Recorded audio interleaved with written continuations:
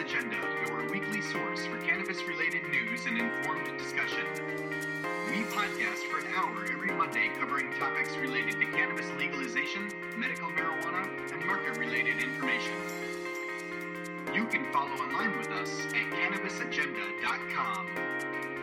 And now your hosts, Jamie Cass and Pot Green. Yay! Check it. What's up, Jamie? And we're back. We're back. And again. we're back. Yeah, that's right. That's right. We got a live studio audience today. That's right. Yay! That's a first. Other than ourselves.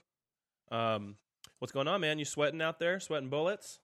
Oh my gosh, condition 90 they call it here, and it's been this way for a long time. Hey. I'm in the AC. You got the AC going? Yeah. Oh, dude, your carbon footprint is so huge. Yeah, it sucks, man. I don't have any fresh air, but I'm not wheezing or nothing either, so it's kind of it's that time a trade-off. It's that time of year where you go from air conditioning to air conditioning, from the air-conditioned car to the air-conditioned building, and it's weird. Yeah, I skip all the rest of it, just the house. That's the only part that I'll do the air conditioning. I couldn't handle a fully air conditioned life. It's too much for me. But when I go back to Kentucky and visit my grandparents, it's just like from one air conditioned box to another, dude. It's kind of crazy. Wow. Yeah. Yeah. It messes with my lungs, I think. Yeah, man. Can you imagine you have a little touch of the Humboldt funk going on right now, don't you? I do. Imagine, I got it now. Imagine how that would affect that, jumping in and out of the heat and the cold. Yeah, this cough sucks, dude. I don't know what the deal is with it. It's like 10 days old, and I wake up and got a bunch of brown crap that I work out, and it's gone, and then the day goes on, and my lungs get better throughout the day, and then as the evening comes, it just like perpetually gets worse throughout the evening to more of like a steady cough. It sucks. Yeah, you know what your main problem is? You got it in the summer, man. It's just like impossible to shake that stuff in the summer. Why is it worse in the summer? I have no idea, but man, I dread when I get a cough coming on like that in the summer. It's like, oh man, I'm never going to get rid of this. What a pain in the neck. Yeah. Well, I hope I do. I hope it never. Yeah, it's got to go away soon. I'm starting. It's just It's just more annoying than anything. I don't. It's not welcome. Yeah, I'm not feeling sick or anything like that. It's just, crappy crud Humboldt hack. Don't dig it. It's like the DEA. Yeah, they suck. I got a question from a friend of mine who asked me. He said, "So do you? He's asked me, do you puff every day?" And some people might assume that, but no, I don't actually. I take time off of inhaling cannabis smoke sometimes. Like right now, I'm kind of keeping it to a minimum. I don't smoke every single day. Sometimes I do it just to stay clear-headed. Sometimes I do it so that I can kind of bring my tolerance back down. I don't know, but earlier today, our studio audience was puffing some ganj, and it smelled really good, and I was kind of considering like smoking it and not inhaling it, kind of like to how some people puff on tobacco smoke. Am I a weirdo or what? Smoking but not inhaling. Is that like Bill Clinton? Bill Clinton-esque? That's it. Yeah, that's like nice. Dirty Bill. Maybe he did. Maybe that's what he was into. Maybe he likes the taste. Yeah. Did you like for the taste? Is that why you wanted to? No, he liked pulling in the 400 G's a year that he did. Oh, I'm sure he did, but I mean, like slickster in the people. Sure, but just a minute ago I was thinking, well, I really don't want to inhale because I got the hack. My lungs are crappy, and I've noticed lately when I've smoked with this cough, it like kind of brings the cough back again. So I didn't want to have that going on for the show, and I just really does vapor? Does that affect it? Does vaporization, is that any different? Have you tried that? Well, I really just don't feel like being high right now, to be honest. Oh, I got But you. I also don't want to cough. So how about that? How about that, listeners? This is 100% cannabis advocate, comfortably saying, I don't have to be stoned all the time. So not all the time. Yeah. Prohibitionists, stick that pipe in your pipe and smoke it. All we do is sit around and smoke joints and eat potato chips and watch movies, man. Oh, crash! There goes that stereotype. Yeah. Hey, everybody. Thanks for listening. You can catch us on at our website, www.cannabisagenda.com. Shoot us an email at info@cannabisagenda.com. Phone number is 707-654-CAN, CANN. Hit us up on Twitter and on Facebook. Also subscribe to iTunes, and every time we release a show, it'll automatically update in your iTunes and be there for you to listen to. So check us out. What's on? What we got? We had a question from listeners for the listeners last week. Yeah, we had a contest last week. We did. For our listeners. Someone won. Alex from Big Moon Interactive, which is his website for his business, is bigmooninteractive.com. The question was, it was a quote, an anonymous quote that we wanted to see if someone knew who said it. The quote was, "It really puzzles me to see marijuana connected with narcotics, dope, and all that stuff. It is 1,000 times better than whiskey. It's an assistant and a friend." Louis Armstrong is who said it. So infamous Louis. Oh man, Louis. But hero. Alex from Big Moon Interactive, you are the winner, and I believe we have a DVD on the way to him, right? Yes, sir. All right, so a copy of Reefer Madness is on the way to you, Alex. So be looking for it. Good job, Alex. Yeah, and you got an email here from Tim. You probably should cover that, right? Is that a me? Am I the you refer to? Yeah. Okay, I'll cover this one. He said so a guy named Tim sent us a email reading. "I'm a 27-year-old new smoker. I've been using K2 while it is still currently legal in my state. I smoked some in high school but never took the time to learn about marijuana. I'm now older and wiser and want to be educated about what I'm getting into, but I feel overwhelmed by information. Vaporizers, pipes, strains of the plant, how potency is determined, etc. I'm looking for a starting point of information, not entertainment, but that seems to be all I can find. Or the information available has a very, very steep learning curve. Are there any books or websites you would recommend for those that are new to the culture? Thanks in advance." Thanks for that question, Tim. That's a really good question. What do you think, Jamie? What kind of starting points you got for him? I think we would probably agree. A great starting point as far as accessible information would be the new book from Safer. About cannabis versus alcohol, and it covers so much more than just that issue alone. It's listed on our books list on our website, so that would be a great jumping off point. I would say check out other hemp related things as well to get educated about the plant in general. Of course, The Emperor Wears No Clothes from Jack Herrera is amazing source of information for that type of stuff.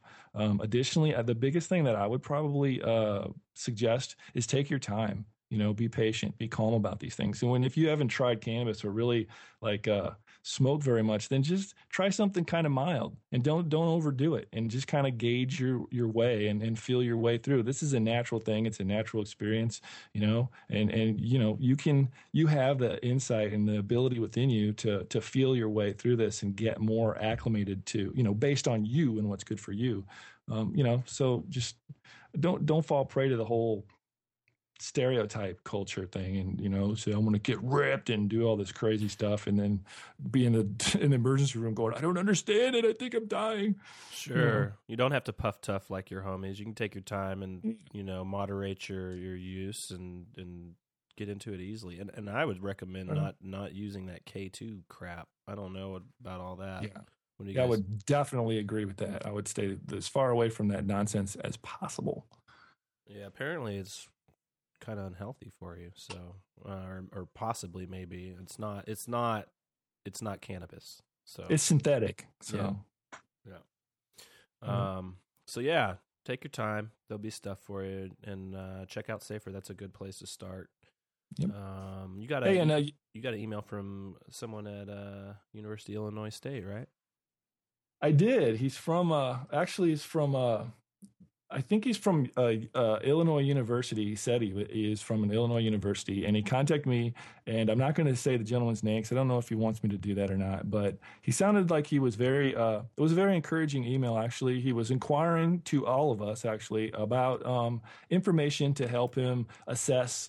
What he's interested in doing is bringing some sort of advocacy organization or policy reform organization to his campus, to his college campus, and he was inquiring to us for information or kind of some tips or some help in determining which one he should bring. He's considering normal, and he's considering a SSDP, and he's considering a few more. Since I'm at university in Illinois myself, I told him, I'm in the same state. I'll be able to come and meet with you. I'll be happy to meet with him and talk about things. We have some somewhat extensive experience in these areas. I know that Cogs has got quite a bit of experience in activism. I know you have some pretty serious experience in this area as well. So, I told him, sure, we're very happy to give him the information we can give him without trying to lead him into what to do. We can just set it out there on the table and say, this is what we know, and these are tips or helpful things that you can be aware of before you step into something like this. Because, we want to make it worthwhile, and we don't want to most importantly, we don't want to step out there and go, oh shit, I didn't realize that it was going to be all this, and then be in a conundrum and jump out of it and make it ineffective and make it, kind of give it a bad name or, something like that. So we want him to be prepared. And he sounds like he is. I'm confident that he's going to bring this to his campus, and it should go really well. So that'll be a good addition. And we thank him for his email, by the way. I know if he's likely listening from the tone of his emails, he's really liking our show a lot. And, so I'm sure he's going to check out this episode. And if he does, you know who you are, and I will be happy to meet with you here soon. And we'll set that up. And I'm looking forward to speaking with him. Awesome. Mm. So we don't have any quotes or trivia questions this week, right? Nope, we don't. No prizes. No prizes, but we still want your emails. So please shoot the emails our way, and we will discuss the best ones. Also, give us a call if you have something you want to say, and maybe have it played over there. Looks like it's time for our California update for the week. California. We're going to be today. About today's show, we're going to cover California. We're going to do an interview with Kelly Dodds, who's the president of 707 Cannabis College in Garberville. We're going to cover a few kind of stupid stories. We're going to cover Oregon, a story from Colorado, one from New Mexico. Some Midwest stuff, and some stuff from the Fed. I think you also have a research story today, too. So that's what's coming up for the show today. On to California. What a bitch. Oh, you must be talking about Feinstein. I am. I'm mad. I voted for her before, and she's now officially lost my vote. I don't care. I might vote for a Republican against her.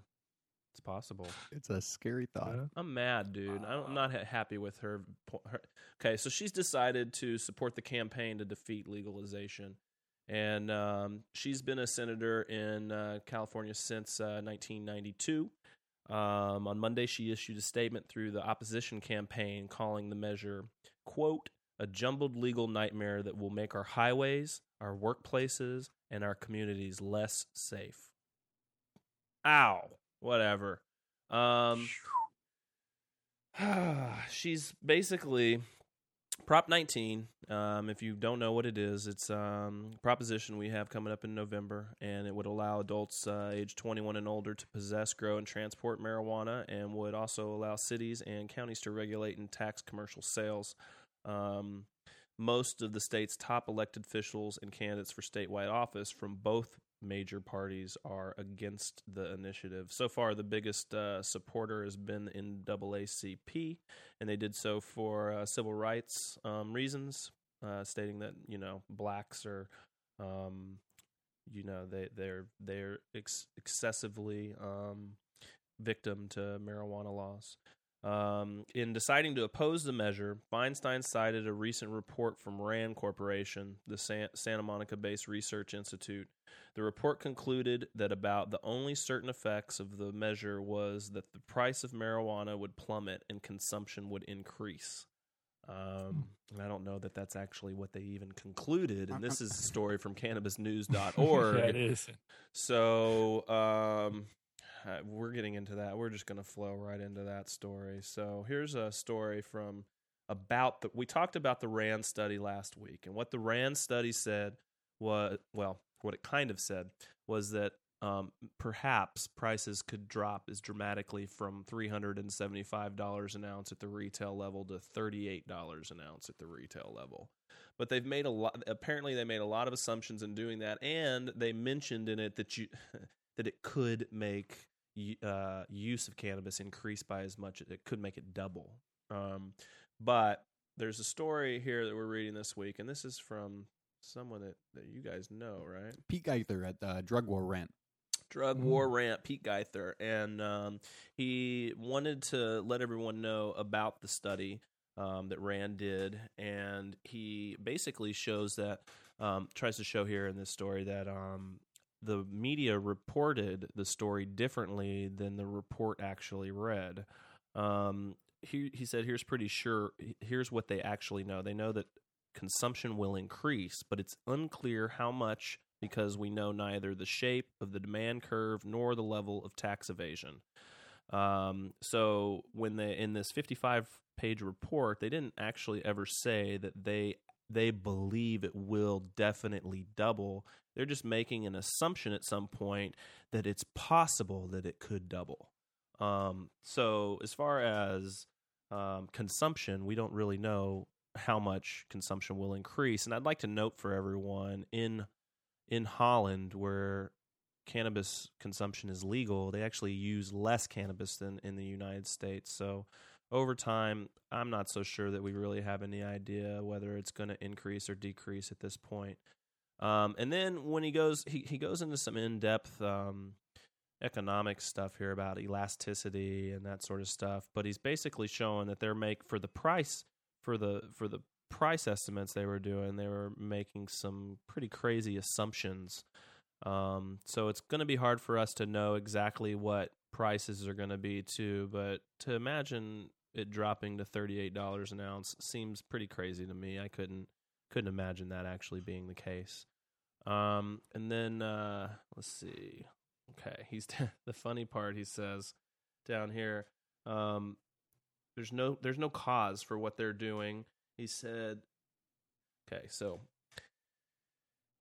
this is what they said. A simple calculation suggests if someone believes that marijuana is causally responsible for many crashes that involve marijuana using drivers, legalization's effect on crashes could be a first-order concern for them.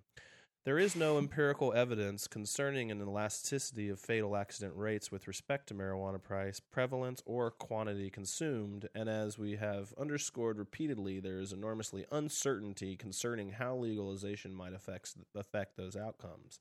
However, 50 or 100% increases in use cannot be ruled out, nor can the possibility that marijuana-involved traffic crashes would increase proportionally with use, so it would be hard to dismiss out-of-hand worries that marijuana legalization could increase traffic fatalities by at least 60 per year. That's what Rand said, but they're saying there is no way to calculate it, and they can't prove it, but then they said, however, 50 or 100% increases cannot be ruled out. Now, that's what the media reported.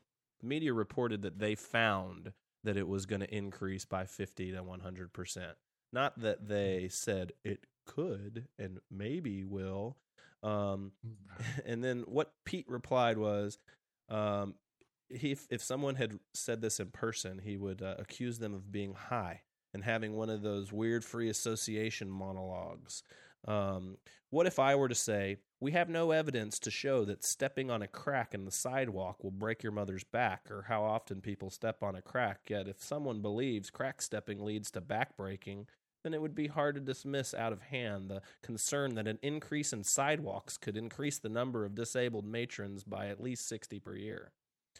I don't know. I'm just not into this Rand thing. He's also pointing out here that Rosalie Liccardo Pacula, who co-directs the RAND Drug Policy Research Center. She has kind of a personal agenda against marijuana legalization. And in all the AP stories, she's the person that they called a California voter. They didn't call her the co-director of the RAND. They just called her a California voter. And her quote was, the lack of specificity. Jeez, that one. The lack of that stuff in both the ballot measure and the bill that would have put pot in the same regulatory category as alcohol. This neither was sufficient for us to get an idea of what the effect of this was. And as a voter, that was disturbing to me. Oh, as a voter. And they called her a voter in the AP stories, but yeah, she's the co-director of RAND. So, I don't know. I'm just kind of feeling like that was all kind of a bogus study, and it's kind of they have an agenda for fear tactic. I think so. Yeah, that's what I'm thinking. What do you think, Jamie? Yeah, I think I agree with you. I think that's, I don't know. Did we ever figure out where RAND gets their money from?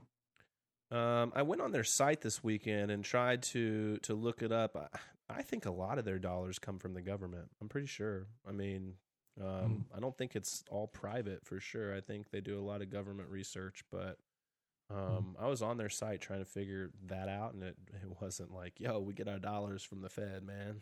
You know? Oh yeah, no, they don't make it easy. No, it's kind of like the CIA tracing all these like offshore bank accounts, and Right. Sometimes it's almost like that. You know, it's just they make it very difficult because they know that their whole I don't know, I guess what they're driven by will be exposed, and that'll kind of hurt their message. Well, it'll diminish their message pretty much. So yeah, they pretend a lot. Fakers. Yeah. So looks like there's some polling info out there now on Prop 19. It looks like a field study done by, who is this group? They are the Field Poll. Field Research Corporation shows Prop 19 down by 4 points currently. So those opposing it at 48% and those supporting it at 44%. And apparently now 77% of voters are aware of the proposition. So all of the registered voters they talk to, 77% are aware of it. So there's still some educating to do just to make people aware of it. However, there are conflicting polls out there. I don't know if they're push polls or what, but I've heard as much as it being neck and neck, and then I've heard the whole other end, the yes side having as much as a 10-point lead. So polls are what they are. But I think there's a margin for error there too. There is, and it's pretty close to a coin flip at this point still, as far as Prop 19 goes. Humboldt County is trying to put a pot ordinance into place for if Prop 19 passes in November. The draft, they're highly speculative and open input, as is the rest of the ordinance. They are putting together how they're going to charge people, and they're going to have to actually work in the industry. It looks like they're going to have these are proposals at this point. They're going to have a $500 per year regulatory fee for cultivation license, or $750 per year fee for a nursery license. The cultivation license would allow, it looks like, up to 99 plants per parcel, and the nursery license would allow up to 1,000 plants. They're also going to charge $1,000 a year for a processing license, and what this says allows processing and packaging marijuana with each package not to exceed an ounce. And I guess that's based off of the ounce. I don't know if they're trying to change like if you can't just send wholesale pounds down, or maybe that's for retail. It's not totally clear. And then a $3,000 per year cost for those wanting to do wholesale, $2,000 for retail, and $2,500 per year for a farmer, processor, retailer license. So you can get a package deal if you do the whole thing. And there will be a event on July 24th at at the Bayside Grange from 2 to 6 p.m. Called Humboldt Cannabis, A Future of Opportunity. So check that out if you're in the area and you're interested. Now we're going to move on to our interview. And we're going to get Kelly Dodds on the line. She is the president of 707 Cannabis College in Garberville, which will be opening its doors soon. We're very interested in hearing what she has to say. Let's get her on the line. All right. Are you there, Kelly? Yes, I am. Hi, Kelly. Calling from the Cannabis Agenda, and want to let everyone know who we're talking to here. We are talking to Kelly Dodds, and she is the president of the 707 Cannabis College, which is a cannabis college that's going to be opening up in Garberville, California shortly. How are you today, Kelly? I'm fabulous. It's a beautiful day in paradise. Is it? Yeah. Good. Yes, it is. We've had great coastal weather and everything lately. I bet it's been really beautiful in Garberville. Oh, it's been fabulous. Good. So how are you folks? We are well. We've been, our show's been growing. We're getting a lot of new listeners every day, and this has been a really fun project for us. And we're getting to meet a lot of really interesting people like you. So it's been well. Been good. Thank you very much for inviting me, and I look forward to this. Thank you so much. We're very grateful. Cool. Well, let's get into this then. Just want to start out you laying out what the goals, concerns, and educational mission is for your college. Well, basically it is, we think we're the only college that has this agenda, which would be strictly educating everyone about everything that has to do with this industry or cannabis, medical marijuana. And there is so much more to it than providing instruction on how to open a dispensary. So I believe everything that we've investigated about all the colleges in this state and out of the state, that seems to be the common thread there. And as that is honorable, and I appreciate that. I appreciate the fact that Richard Lee, in fact, at Oaksterdam, has started his college, and now it's opening up opportunities for other people like us. We are about sustainable, organic gardening practices. We are also 100% committed to educating the end user patient about choices. You have choices with your medicine. You can choose and seek out sustainably organically grown medicine, or you can take and accept the factory farmed non-organic medicine. And we believe that given the choice, people will take the organic, will opt for the organically grown, sustainable medicine that is specifically grown for their ailment or their problem. We also believe it's that absolutely necessary to put together a program so that we can teach the medical community, doctors, PAs, nurses, counselors, on how to be a cannabis or medical marijuana doctor or health provider. There's a lot of opportunity. There's a lot of medical people that want to, but they don't understand it. Therefore, they're not going to cross that line because they have ethics, and if they don't understand it, they're not going to promote it. So we have an obligation and an opportunity to teach the medical community, and that is a very strong point for us. So how are you including that in your curriculum? Are you going to have courses on all these different things separately, or is there going to be one general course to start out? How exactly are you going to be getting those, that across to your students? That's a great question. We have already established, and we have a curriculum, and it's online already posted, that gives you a breakdown of our foundation class. We call it our foundation class. We have the idea that it's giving our students the actual foundation to move forward. And what we're going to provide are three basic elements. We're going to provide medical information, everything that is published and that is peer-reviewed and that is actual fact, we are going to present. We're also going to present the idea of sustainable organic gardening in soil.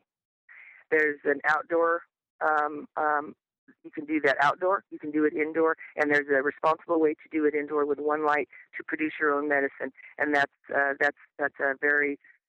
just really a very strong position that we hold. Then we're also going to be providing the politics, history, and current law of medical cannabis in the state of California in particular, and as much as we can provide information, true information about other states. But we're going to focus on California since this is where we are. What we also want to provide is, after we have this foundation class for people, that is a 12-hour classroom time. It's going to go over Saturday and Sunday, and we also will be providing workshops from medical to advanced gardening techniques to pests and pathogens. We have a advisory board that is on staff here and on board with us, and we have Dr. William Courtney is on that board. We also have Dr. Robin Spitko, who is has a PhD in plant pathology. She's on the board, and we also have an attorney on the board. So we have a good foundation class, we believe, to leap to or have a jump start to many more opportunities and many more educational factors. Which the main thing right now is to put together a curriculum for the medical community, so we can teach doctors how to be medical marijuana doctors as well. That's very interesting. I haven't heard of any schools that are currently doing that. So that's a totally different way of going about it. Very interesting. Where is your campus? First of all, for our listeners, most of our listeners are online, so they may want to check out your website, www.707cannabiscollege.com. But can you tell us a little bit about your campus and where exactly it is and what's... Yes, I can. We're in the beautiful Emerald Triangle in Northern California, and we're in Humboldt County, Garberville. And Garberville is the unofficial capital of the Emerald Triangle, we like to call it.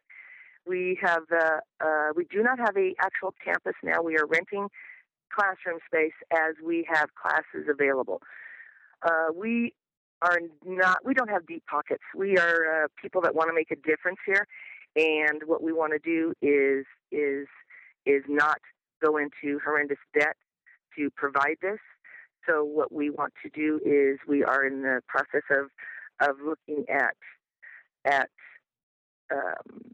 grant money that can be provided to us, so we can move forward with a campus and have our own space and our own campus. And that my dream is to have a campus with a lab. And a bookstore, of course, and a juice bar with healthy items as well. And I also want to provide housing. There's a little bit of a rub with the housing here, because we are on 101. We are in the heart of the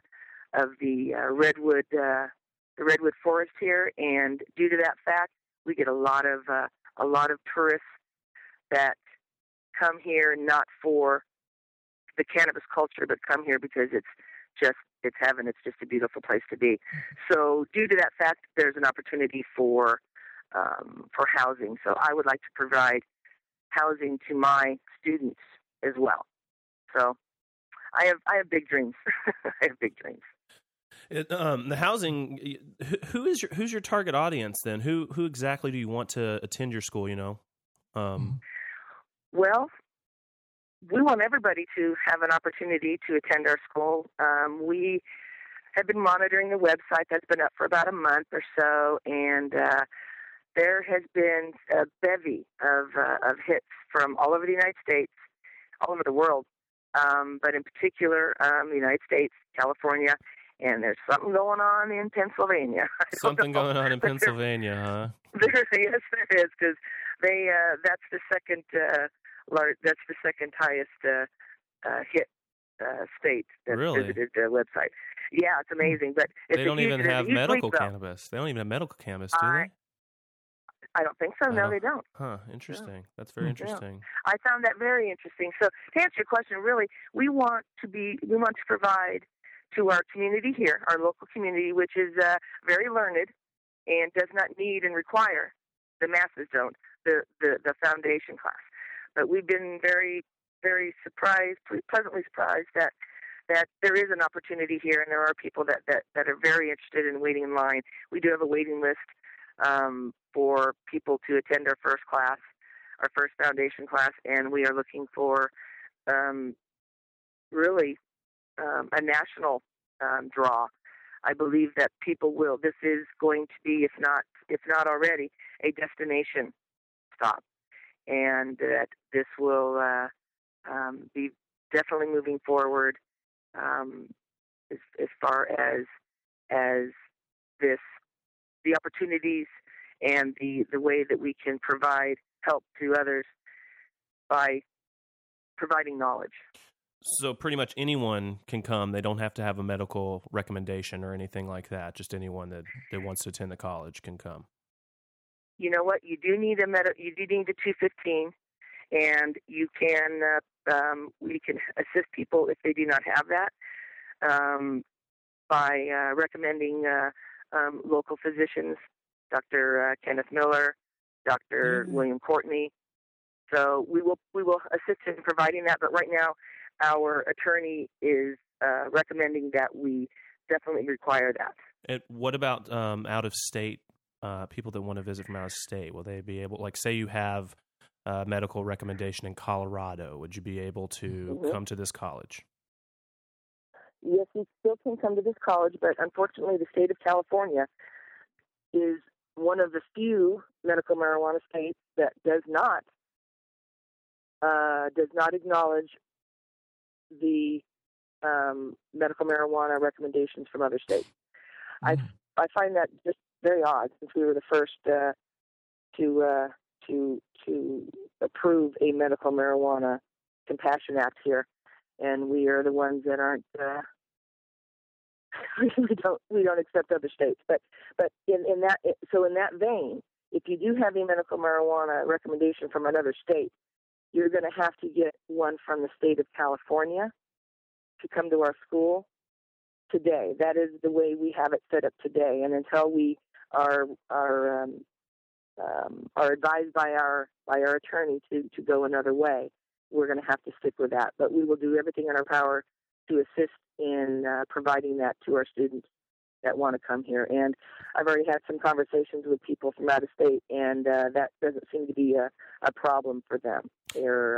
That's just not it's not a block for them to come here. The doctors are willing to give recommendations to patients that have out-of-state driver's licenses. Is that's not an issue either? No, it's not. We've been informed by by not only our attorney, but of course the medical community here, that it is not against the law to go to another state for medical care, nor is it against the law to go to another state and be educated. Okay. So with that in mind, we welcome everyone, and we are looking forward to the day when we don't have to require that. But right now, today, we're going to have to require that. And again, we will do everything we can, and intend on doing everything we can to facilitate that and make it an easy process for people. Good. Are you going to be taking students to any grow sites, outdoor, indoor, greenhouse, anything like that? Will they get to have any hands-on experience with some, good quality Garberville ganja growing? You know what? We are working that out right now with a protocol that we are going to provide to the county sheriff and DA to give them the protocol on how we're going to transport medicine to our from one site to our classroom. So we're gonna that is in the works, and we're figuring out how to provide that right now. And we are also looking at partnering up with a research facility here as well, because Excellent. I'm a firm believer, and we are a firm believer that as we go forward with this, regulation must follow. Regulation must follow. There must be guidelines. There must be best practices, and people should be accountable. So we agree with that as well here at the show for sure. Great. And how about edibles and concentrates? Are you guys going to be teaching any material on edibles and concentrates? Yes, we are actually. My director of education, Donna King, she is actually working on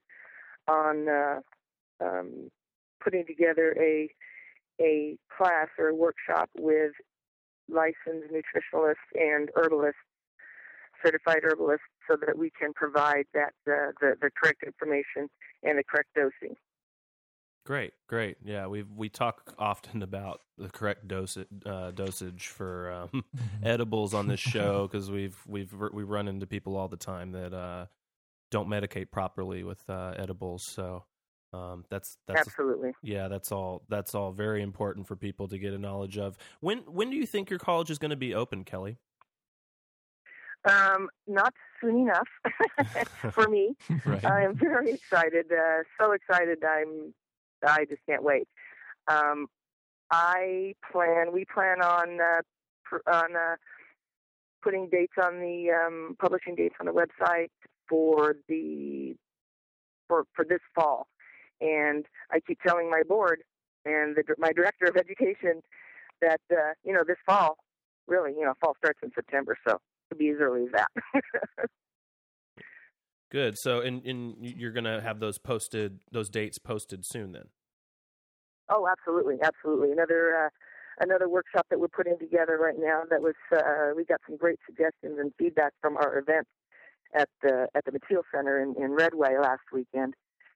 And one of the things that stands out most for me is someone came up to me and said, "You need to teach how to cure, how to properly cure the medicine." Yes. Because I think that's that's a huge opportunity, and I'm amazed on how many people really want that and need that education. So that's one of the new exciting things that Donna King is working on, and bless her heart, she's a trooper.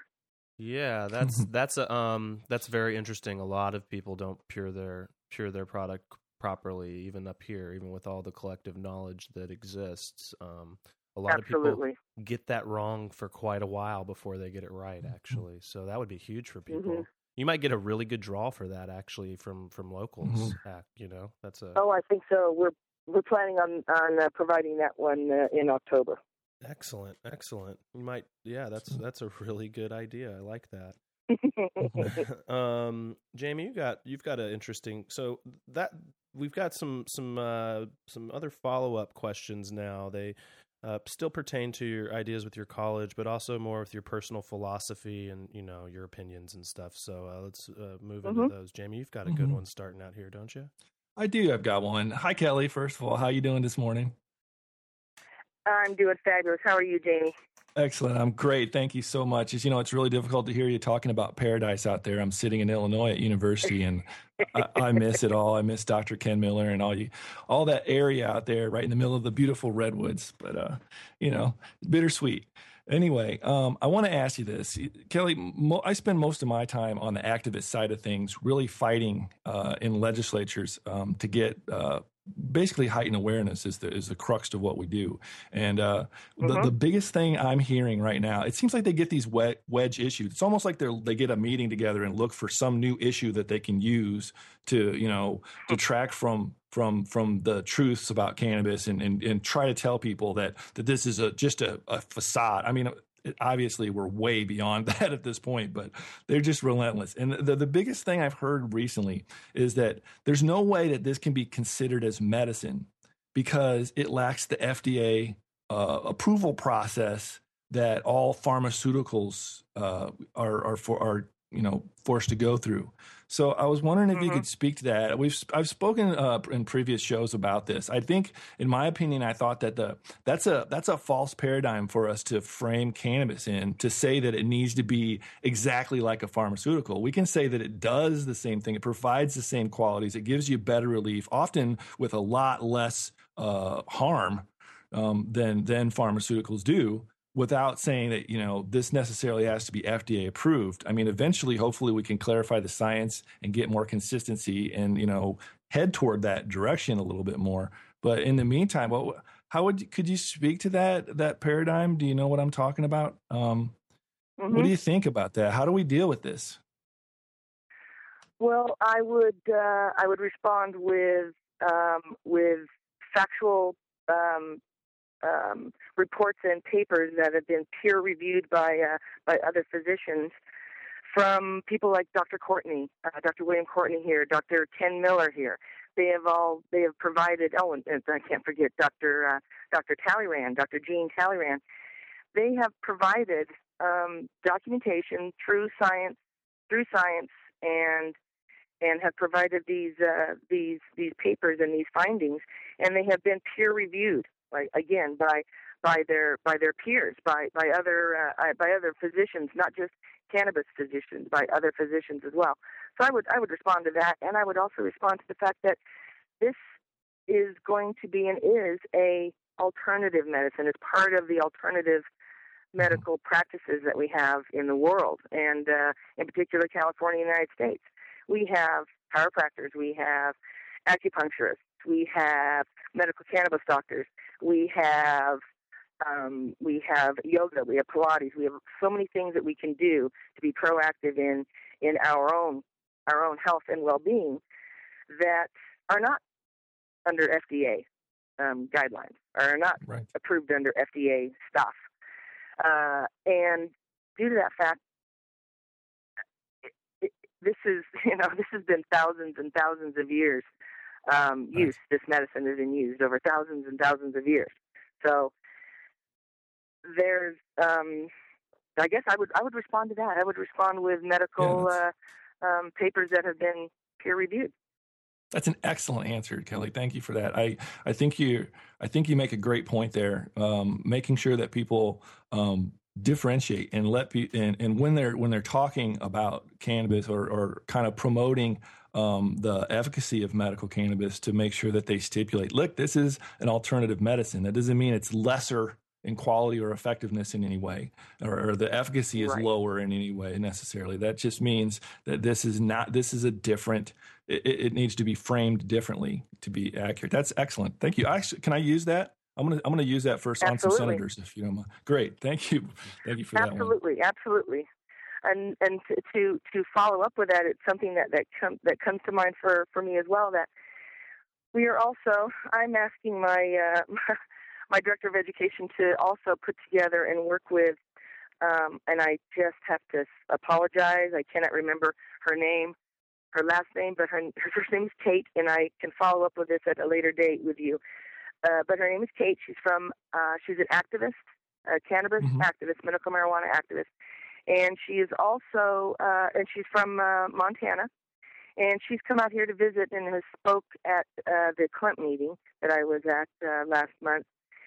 And I was utterly fascinated by this woman. The fact that her whole point is, it is our responsibility as citizens to now go to and teach our legislators how to legislate this, how to create law for medical marijuana or for cannabis in every aspect of it.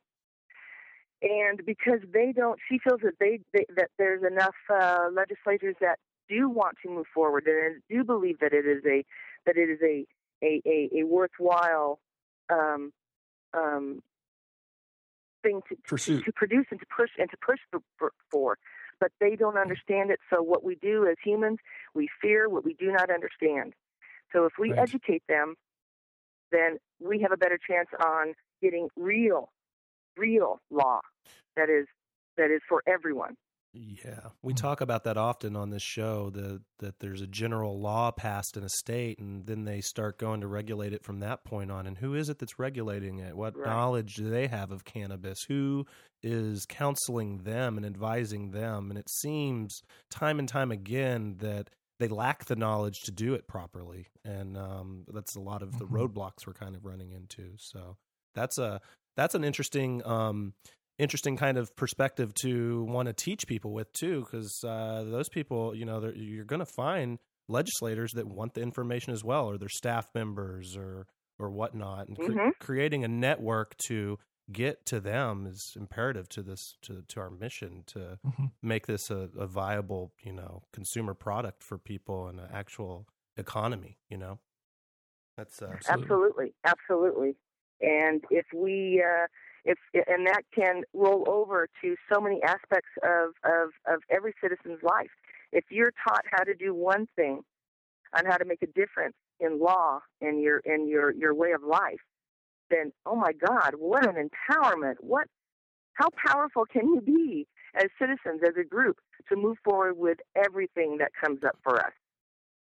So I think it overflows to everything in our world and our life. You're speaking my language now. Man, my hair's standing up. I'm all excited. This is good. Yeah, I've been I listened to your K-Mud panel. For everyone that doesn't know what K-Mud is, it's a radio station based out of Garberville, California. It's a community radio station. They do great social advocacy on that station. And in your panel, you were talking about patients having a better understanding of the quality of their medicine. Can you explain what you mean? Yes. Well, I believe that there's most of the medical cannabis, in my opinion, my experience in the state of California at the very least, it's like industrial farmed. It is farmed on in an indoor situation where it's not natural light. It's they're grow lights, and it's done hydroponically. And unfortunately, if you say a story or a lie, if you will, over and over and over, and you say it enough, people will believe you eventually. And that is what I believe, my own personal experience of the state of California is the majority, not all, the majority of what I've experienced is that's what that is being offered in our dispensaries. And it's coming from the dispensary is now growing their own medicine. Therefore, there isn't opportunity for the mom and pop local sustainable gardener farmer that wants to provide the best medicine for humans to ingest or smoke or put into their body. And now it's coming from, this is supposed to be medical marijuana. This is supposed to be helping people.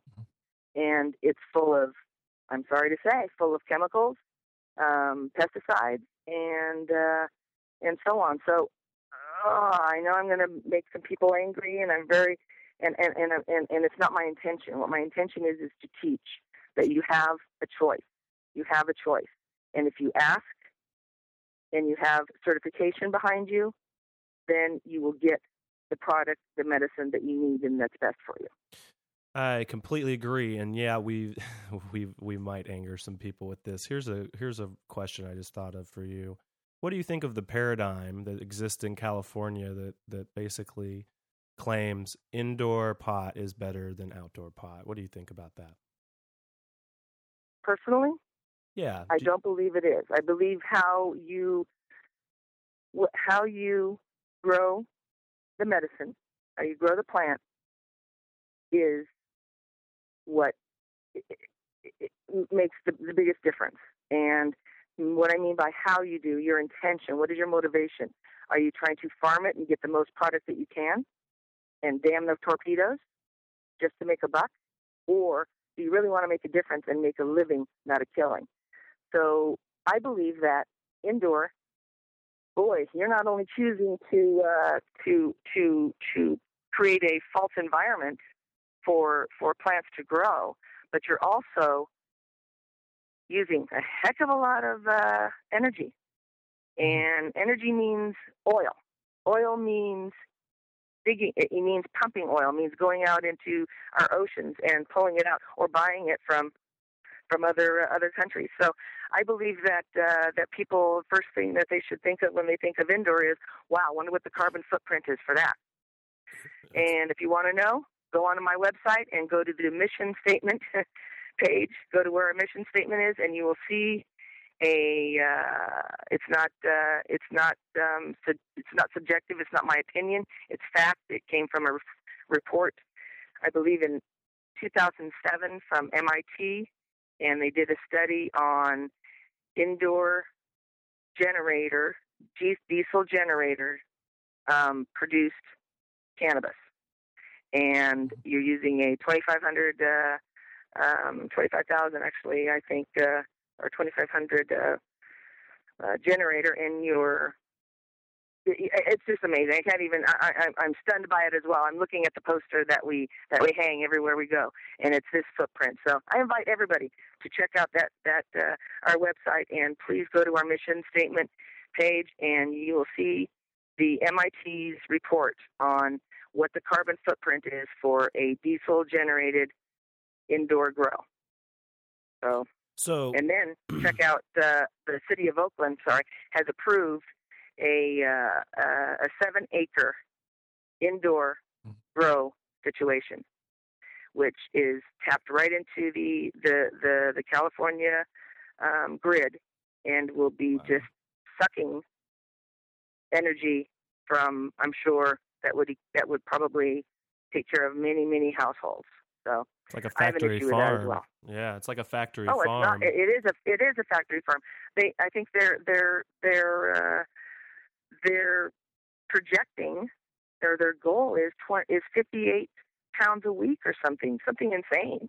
Wow, that's insane. Yeah, and it's all being non-sustainable, non-organic. I am sure. I don't know for a fact what their medium is, but I can only assume that it's similar to every other indoor.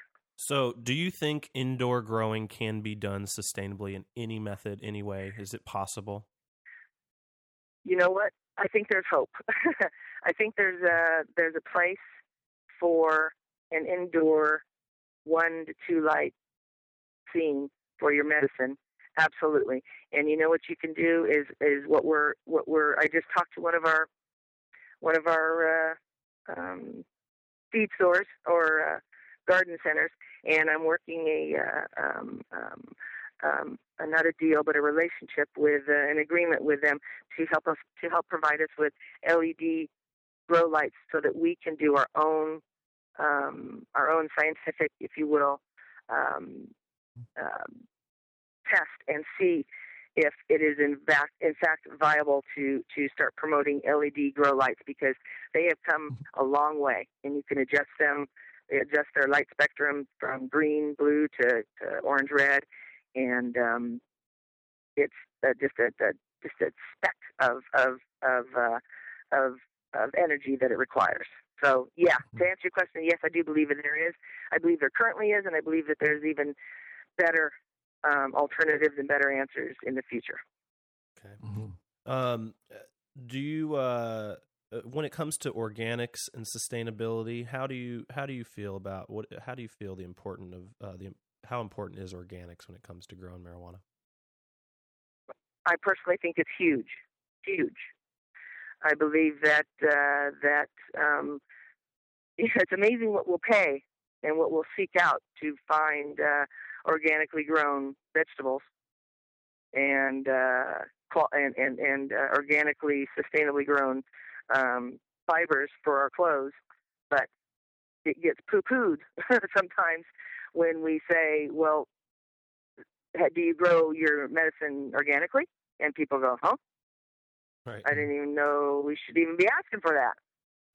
Right. And currently there's no way to prove that you actually do. So, Well, there currently is, and we do have labs, and that's the only way you're going to get that certified, is that we do have labs in California that are cannabis labs that there's one opening here in Humboldt, in Garberville Redway area. It's called Canna Lab by Robert Weiner. Robert Weiner is opening a lab here shortly, and so there will be and there'll be more opening up after him. I'm sure of it. In my experience in this industry, there's a lot of dispensaries that will simply ask a vendor, is this organic? The vendor says yes, and then it's marketed as organic. Now, more and more consumers want some sort of proof, and we're moving towards that, and that's a good thing. It sounds like these labs are going to actually be able to test a product and determine if it is or not organic. Is that what you're getting at?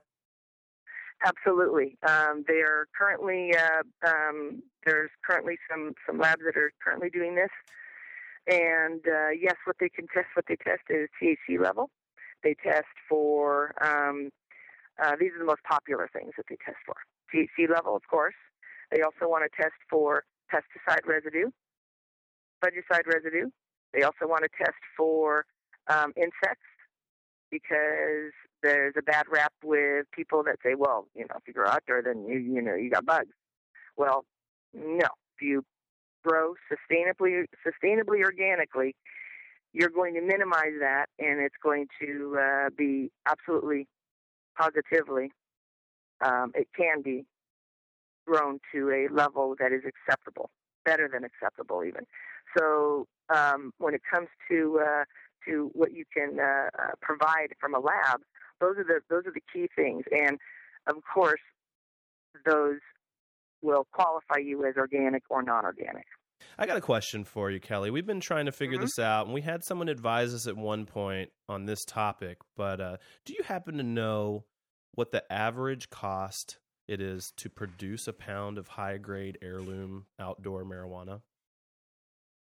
You know what? I do not. That is something that I am very curious to know, and I do have an associate in the area here. His name is Kevin. I'm the worst with last names. I just met him. That's my only saving grace with this. But his name is Kevin, and he is the director of cultivation at the Humboldt Patients Resource Center in Arcata. And he actually has done a study on his own. And I cannot quote it, but on their website they may even have it. But I would like to get that information from him, and he's probably going to be teaching at our school as well. So he's got a wealth of information. Okay, because there's a lot of talk about what's going to happen to prices soon. I mean, right. We've already seen prices start dropping for the last 2 years pretty steadily now, and right. And we read a RAND study last week that was talking about prices of marijuana going down to as low as $38 per ounce, and we think that's a bit extreme. What do you imagine? That's ridiculous. That's what I think. I'm sorry. That's ridiculous. What do you imagine is going to happen to prices if Prop 19 passes, or even if it doesn't? Again, personal feelings here. I've been to so many dispensaries up and down the state here. I've also just know this community, and let's just call it retail. The retail price has not gone down. Right, just the wholesale price. The retail price has not gone down, but the wholesale price is being beat down. Mm-hmm. Now, I say beat down because I know farmers here, and I know that it does not cost them any less. It costs them more every year to produce this product and this medicine. Every year it costs them more in labor. It costs them more in product. It costs them more in everything that it takes to produce this. It costs more because that's how life is. So, due to that fact, I have a knee-jerk reaction to people telling me or telling this community we need to lower our prices. I believe they've already been lowered to the degree where these people still need to make a living, not a killing, but a living, and they need that respect to get that, to be provided that. They deserve it, and they need it. It's not just for the well-to-do, for the guy that figured out a way to sell cannabis legally, to make a killing that is just it's just not right. So when it comes to how much it costs to produce, I just know that that the retail price is done nothing but gone up, and there needs to be this needs to be fair for everyone, not just for the few, but for the many. Yeah, So, the gray area in the law has sort of created this situation, in my opinion, and it's where the brokers have started to really take advantage of the growers and are increasing their profit margins on sales that they take when they purchase from growers and then sell to dispensaries, and they've just their goal is to increase their profit margin. And there is a myth. There's a myth that everyone that grows marijuana is just bloody rich, and it's not true, is it? It's a huge myth. It's like saying everyone in the United States is rich. Sure. Okay? It is not that way. No, it is not that way. If it was easy, everyone would be doing it. First of all, and second of all, there's the few that give everybody a bad name, right? So the few that came in here and raped the land, don't have sustainable practices in mind, don't care about the wildlife, don't care about their carbon footprint. All they care about is driving a big fancy truck in a big fancy car and living, in being out of the country for 2 months out of the year. That's such a small percentage, but it makes a huge impact in this life here. And the majority people here are truly mom and pop, just making it through the day and trying to raise their families and being kind to this earth and respectful to other people and humans and creatures on this land. That is my experience of the majority here. Absolutely. That's how I feel too. And, people that haven't visited the area or gotten to know people from this area just may have a bit of a false viewpoint on how we are. And those people do exist. They're one of my friend calls them bangers. The bangers, they ruin our reputation up here, and it's true. I mean, we get diesel dumped into, tributaries and into rivers and streams, and none of that's obviously awful practices and does give us a bad name. And it's terrible that those things happen. National parks, national forests being opportunists coming in from out of the country. That's a huge thing around here. There's just people from all over the world that are coming here that are opportunists, that see an opportunity, and they don't have the community self or connection, and they come here because they go, you know what? I can send a crew of people here, drop them off in the middle of a national forest, and they can just do what they want, and there's too many guns and too much bad juju. So, there's bad people in every industry, in every aspect of life, and you can choose to buy into that and to have that lifestyle and promote that, or you can choose to be a better person, be a community-minded person that really wants to truly live in peace and make a difference. And just, I know I'm very kumbaya, but I'm an idealistic person, and I believe that there's much more good in people than there is bad, and it's the bad that always sticks out. So I agree. That's unfortunately, and then the detractors want to prop them up as the image of specifically the cannabis industry, and they are opportunists, and it exists in all facets of life. But speaking of opportunity, do you see Prop 19 as an opportunity for us? Do you believe Prop 19 is the right bill for us to legalize cannabis through? I can say that I just don't know. I really don't. My gut feeling is no. My gut feeling is no. But then, one of our I don't know if you've heard of this woman. Her name is Ellen Comp. Ellen Comp is the deputy director of Cal Normal here in California.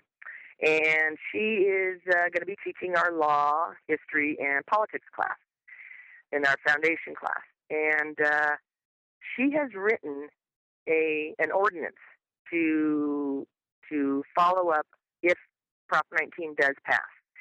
And I'm not really sure how Prop 19 on its own is going to be the best thing. I have a feeling that because there's been a lot of money put into it by a group of people in Oakland, well, one person in particular in Oakland, and it would appear that it's set up to benefit the few, not the many.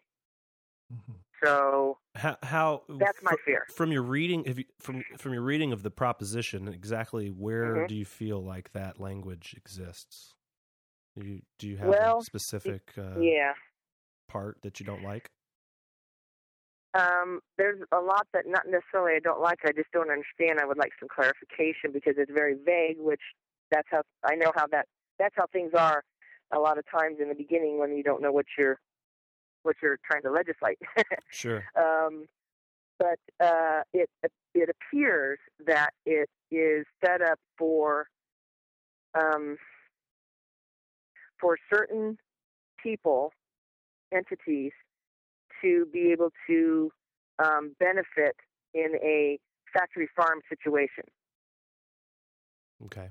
But I cannot be quoted when it comes to Prop 19 because I would be the first to say that I am not the expert on legislation and moving forward with this. But from what I've surmised, I do a lot of listening and reading, and it appears that from a humanitarian, strictly the fact that people are being imprisoned for the most benign thing, which would be either a soiled pipe, a roach, one joint, whatever they happen to have that is minuscule in the whole big picture of things, in my mind. Their lives are destroyed. They financially absolutely destroyed, and that's on a good day. That's if you don't have to go to the federal prison for 10 years, a minimum. So from that standpoint, I am for legalization of cannabis for all. But I don't know if this is the right way to do it. And again, this is where we have an opportunity to now step up and teach people how to teach legislators and how to, so we can all understand it. We can all be a part of the system, not just the few or the ones with money. Sure. The legislature, from my understanding of Prop 19, the legislators are going to be who play a huge part in how we regulate cannabis if Prop 19 passes, just like most industries. Right. Most industries, voters don't decide how something is regulated, and that's how the cannabis industry will be too. There'll be state guidelines, regulations brought down from the state, and then local counties, cities will be able to further regulate it, and you may be able to see what you see going on in Oakland, where they're saying, we're going to have 4 dispensaries and we're going to have 4 large factory farms, and that's where all the cannabis for those 4 dispensaries is going to come from, period. There will be no importing and no exporting. And it's kind of a monopoly, if you ask me. There's no other industry in the United States that operates like that. I mean, up here in Humboldt, we've always been big on the buy local and teaching that buying local can actually be a benefit, not just a feature. But we're also one of the largest cannabis exporters in the world. We move it all around the state and all around the country too. And so I just I'm kind of feeling like there's like what you're saying, there is the potential for an area to monopolize the business, but at the same time, it seems very similar to almost any other industry. where you could try to do. I mean, you could do that with tomatoes in Humboldt County if you wanted to, right? Mhm. I mean, Mhm. And yeah, you have a good point with that. Yeah. And it's about we're now people up here in Humboldt are very aggressively moving forward, and some people say we're late. We're late in the game, but you know, proactive. Much rather be proactive than reactive. So we are actually, there's a big push for marketing the Humboldt name and using that as a marketing ploy or marketing tool, and we should. We're the only place that has this climate in the United States. That is, has this climate, these microclimates that actually make this work here and make this the motherland, or the to what Napa is to winemaking in California and kind of the United States. Humboldt is, or the Emerald Triangle, but at the very least, Humboldt is to medical cannabis, or cannabis as a whole. And we need to move forward and market that and advertise that. And I just saw it brings to mind this full page ad I saw in a Colorado dispensary medical marijuana magazine. And it was a full page ad that had a drawing of someone flipping California off, giving us the bird. And it said, F blank, blank, blank, Cali weed. And I looked at that as, at first I had a knee-jerk reaction to, that hurts. yeah. And then I went, wow, that's how good we are. Exactly. Colorado is moving closer to producing the majority of their own marijuana, but they still export from California. There's no doubt about it. Absolutely, because nowhere else has the climate that is conducive to this. Like Napa is to winemaking, this is to cannabis. And you know what? If you're going to reproduce it, you're going to reproduce it in a warehouse or a room. You're not going to reproduce it outside anywhere else but here. Yeah. So if you want the best medicine grown outdoor with love in the sun, then this is where you're going to get it, and this is where the best product is. Yeah, we have the most experience, the most knowledge. We can share with each other easier than anyone else in the world can. So I feel positive about Humboldt's role in a legalized cannabis market. I just know that there's going to be some fighting to do. We're going to have, I mean, what they're doing in Oakland is probably not even constitutional. I don't know that if that stands up to a court, that they can say, hey, yeah, we can monopolize our industry in this area and make sure that all the dollars flow through 4 companies only. I'm not so sure that that's actually going to be able to withstand even California state courts. So, I mean, we're going to have some fighting to do about the regulations and about the taxes that they're going to put on marijuana once it's legal. But that's kind of, those are the things that it's been a fight for a long time. We can't just expect for this proposition to pass or not pass and the fight to end. It's going to continue. So, Rome was not built in a day. Absolutely not. Absolutely not. Is there anything else you'd like to add at the end of this interview, Kelly? Anything you want to, you'd like to plug or anything like that? Well, I just wish everybody good health, wellness in their life, and joy and happiness. And I really do look forward to seeing everybody, as many people as have a hankering to please come to Humboldt and come to our class. And I look forward to meeting everyone personally. And check out the website and keep the faith and let your conscience be your guide. Okay. All right, everybody. We were talking with Kelly Dodd, the president of 707 Cannabis College in Garberville, California. And you can check out their website, www.707cannabiscollege.com. Please give them a look. And, visit Humboldt, everybody. Thank you so much, Kelly. We really, really appreciate your time.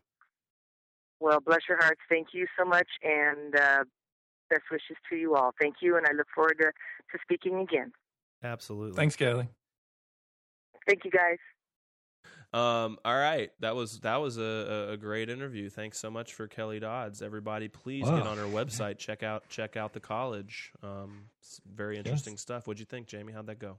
That was good. That was a lot more extensive than I anticipated. I was impressed. You know, she seems to be a wealth of information about these issues, which we anticipated that much, but a very kind heart as well. So I don't think we necessarily expected that as much as, you know, we weren't focused on that part. But it was wonderful to speak with her, and we appreciate her taking her time to do that for us. We'll follow up with their success, and we'll talk with her again, I'm sure, in the future. So. Good luck to them. Hey, you know what? I should have asked her if they have scholarships for guys like me. Right.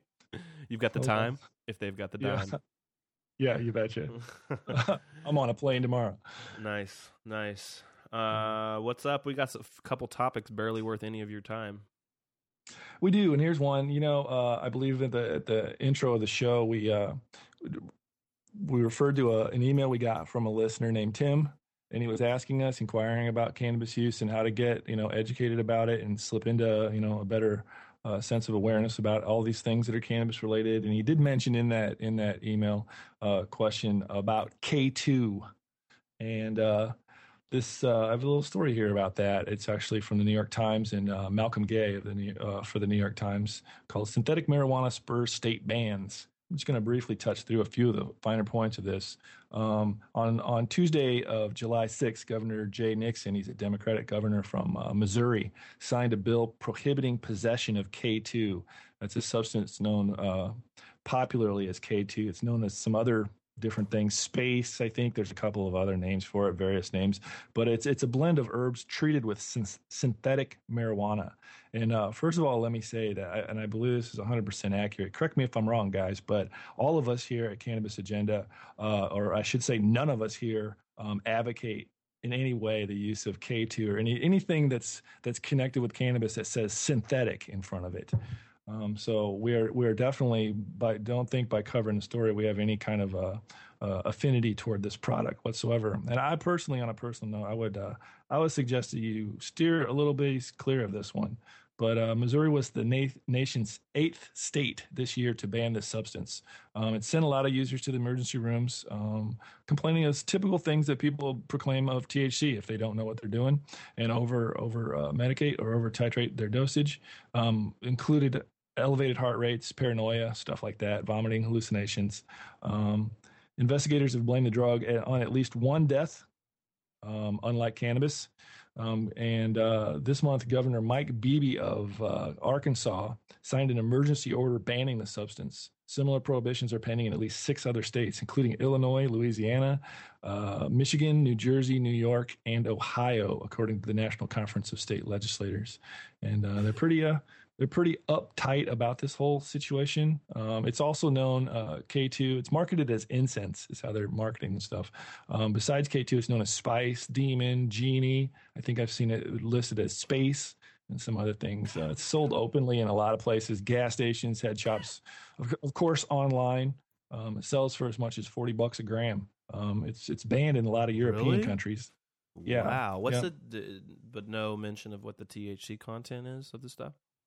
Well, it's actually not THC, first of all, but it mimics the narcotic effect of tetrahydrocannabinol, or THC, and it's really nasty. It's actually from research grade chemicals that were created for therapeutic research and testing, and in a lab in Clemson University by a chemist named John Huffman, who was probably vomiting regularly about this news.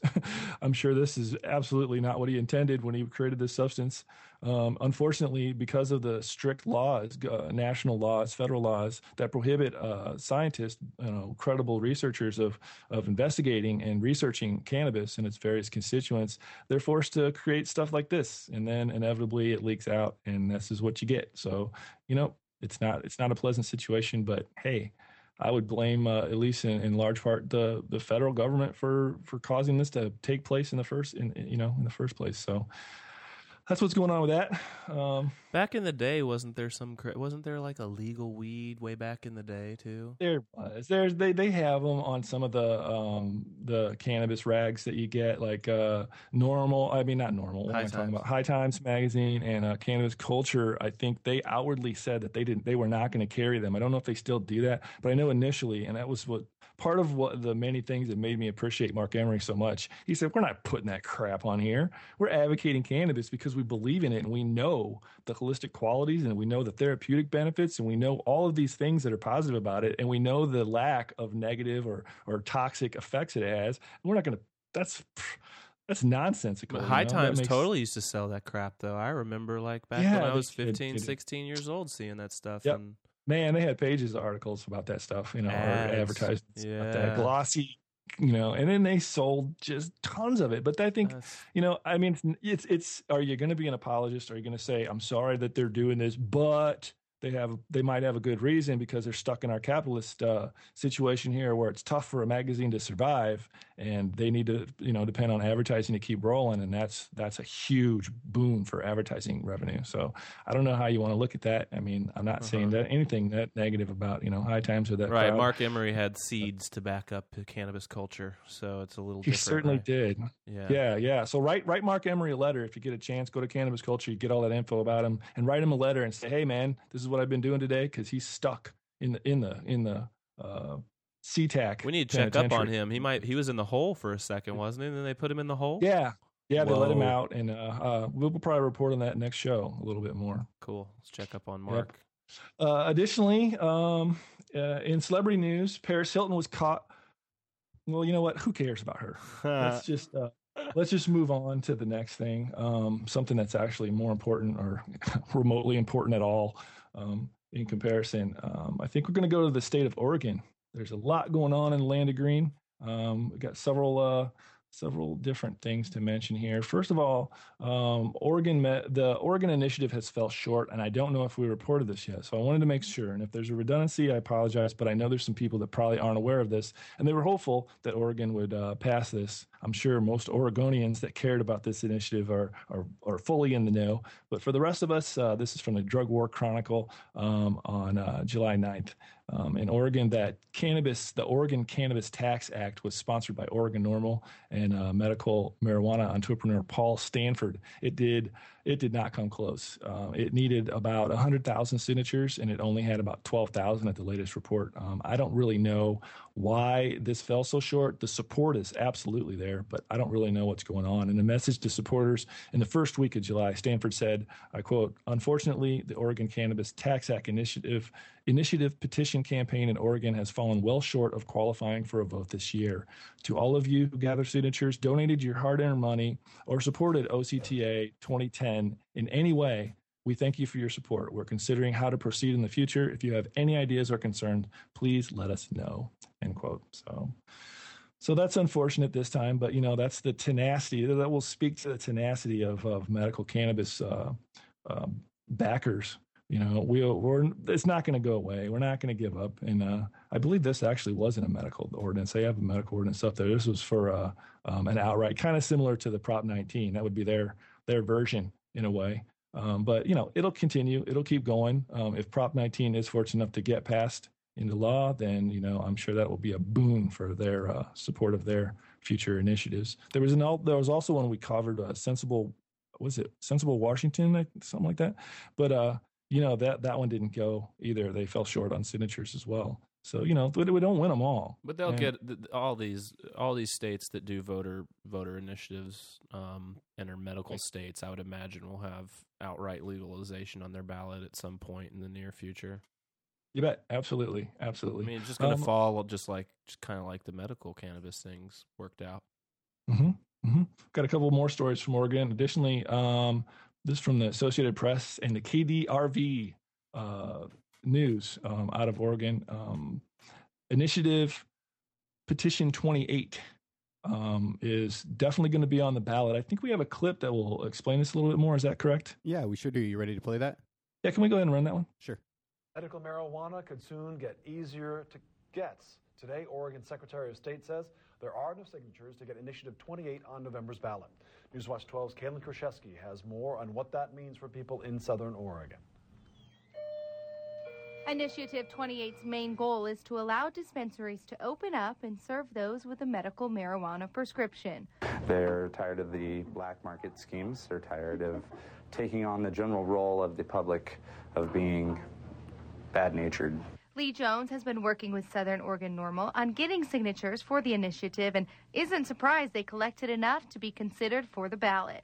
He says that if people take the time to read the initiative, they can get a better grasp on why it is so important. We'll be able to walk into a facility, be facilitated, be instructed, and shown the proper ways and use of medication.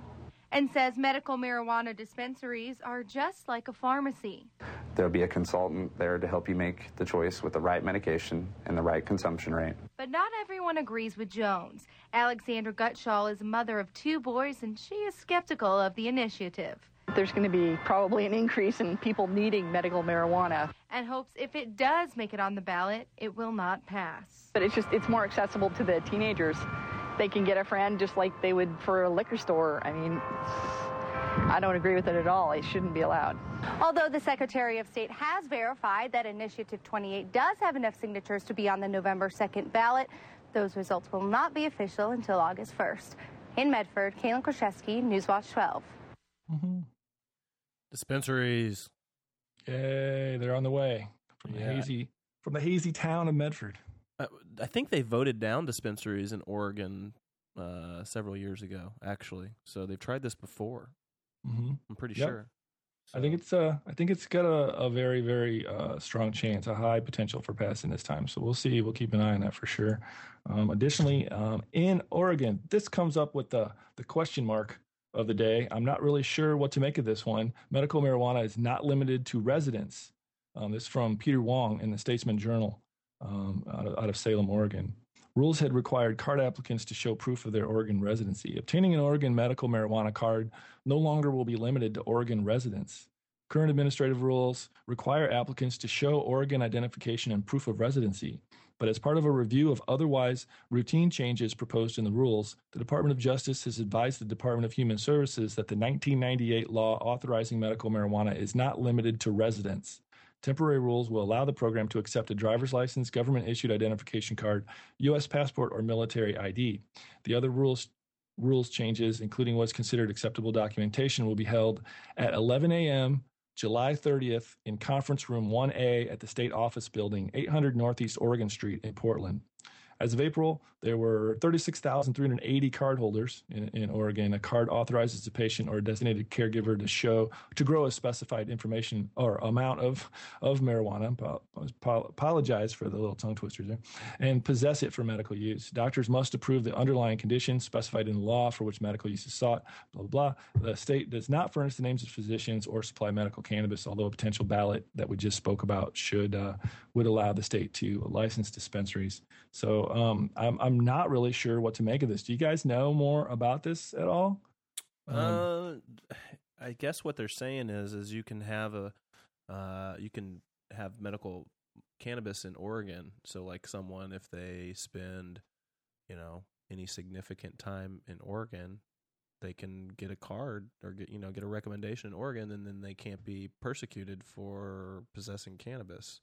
Without having a formal residency set up. Right. Now you don't have to live there. You just have to have probably some form of government ID, regardless of what state it is, no proof of residency. I guess that's what they're moving to. But what I don't understand is, okay, so I guess that makes sense. If you're traveling to Oregon and you're in a non-medical state already, so you use marijuana illegally in your state already, and then you come to Oregon and you're doing an RV trip and you're going to be in Oregon for 2 months and you want to use cannabis the whole time, then you can go and get a card and not have to worry about getting busted up in your RV while you're on your trip, I guess is the idea behind it. But what I don't understand is what if you are in a medical state? Say you're in Michigan, which Michigan allows people to come into their state with medical recommendations from other states and use cannabis. So I could travel through Michigan, and if a cop, pulled me over and wanted to harass me for cannabis, I could show them my California 215, and then that would hold up in court. So I don't understand why they don't add that in too in Oregon. If you're from another medical state and you have a recommendation, then they can just verify that. So okay. Well, Oregon, I mean, certainly not all the time by any means, but they've been known to do things that just make sense a lot of the time. So maybe that's the case again. I hope so. We'll see. Yeah, benefit the people. Let me see here. What do we got left? Oh, yeah, this is some very good news, some bright news. We're having another party. NORML is upcoming Just Say Now National Conference is taking place in Portland, Oregon. And you can check this out on the NORML website. It should be pretty easy. I think you just scroll down a little bit, and it's like the second story on their front page of the NORML website. That's www.norml.org. And you can check this out more there. I'll read a few of the highlights. This is from Alan St. Pierre, the executive director there at NORML. The National Organization for the Reform of Marijuana Laws invites you and your like-minded friends and family members to attend the organization's 39th annual national conference in beautiful cannabis-tolerant and hemp-friendly Portland, Oregon. Thursday, September 9th through Saturday, September 11th. The National NORML Conference is America's largest and oldest gathering of cannabis law reform activists. With the call to legalize cannabis growing stronger and louder every year in America, this year's apropos conference title and theme is Just Say Now, with a big exclamation point. I want a T-shirt that says that.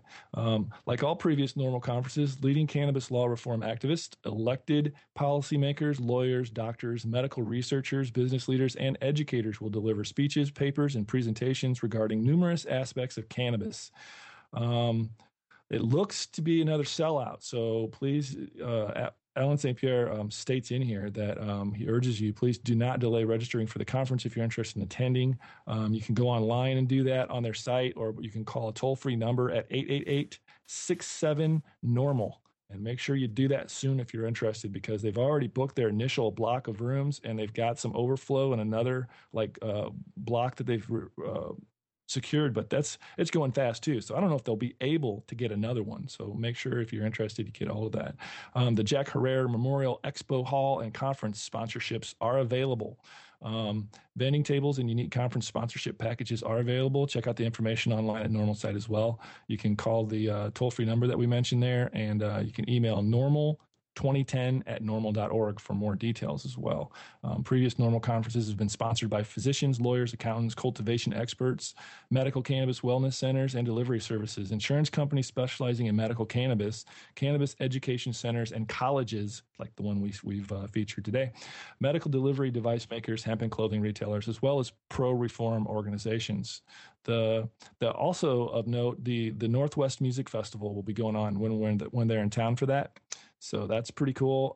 He says that September 9/11 is the most propitious weekend to convene a NORML conference in Portland. It's a city with a great nightlife. And that Northwest Music Festival I hear is just fantastic. Amazing local microbrews and wines are there. It's a great place. If you haven't been to Portland, man, it's worth going there just for a trip. Speaking of scenery and local color, he says, September 11 and 12, Oregon's largest pro-cannabis event, Hempstock, is also happening at a nearby state park on a large lawn surrounded by 100-foot tall evergreens at the confluence of two mighty northwest rivers. A little poetic here, Mr. St. Pierre, but that's cool. Creating a lovely setting for a large pro-cannabis festival and celebration. He sold me. I'm ready to go right now. They're going to feature speakers, music, vendors, food, crafts, and all of that.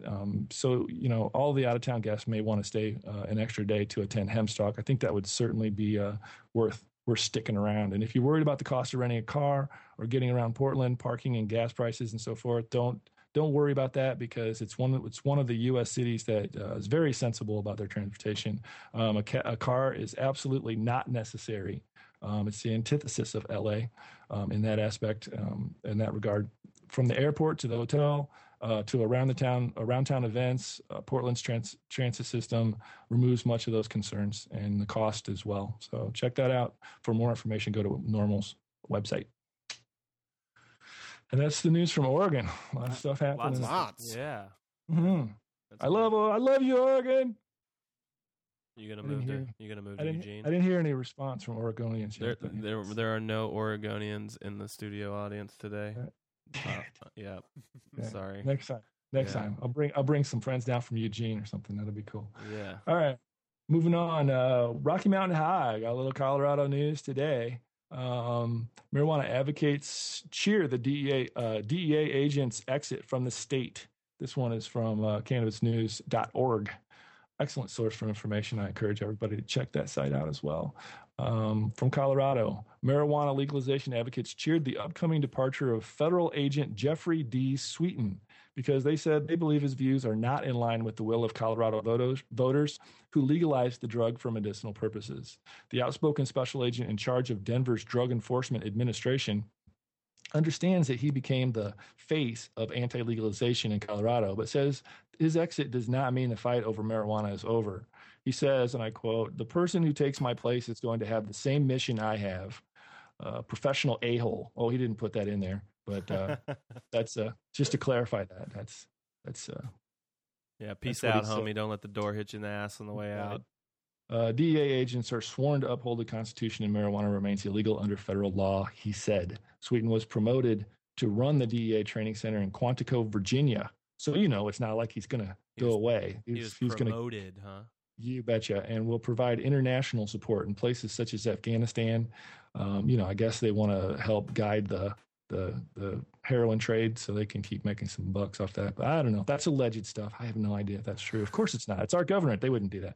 The new assignment begins in September, and probably not a moment too soon for Coloradans.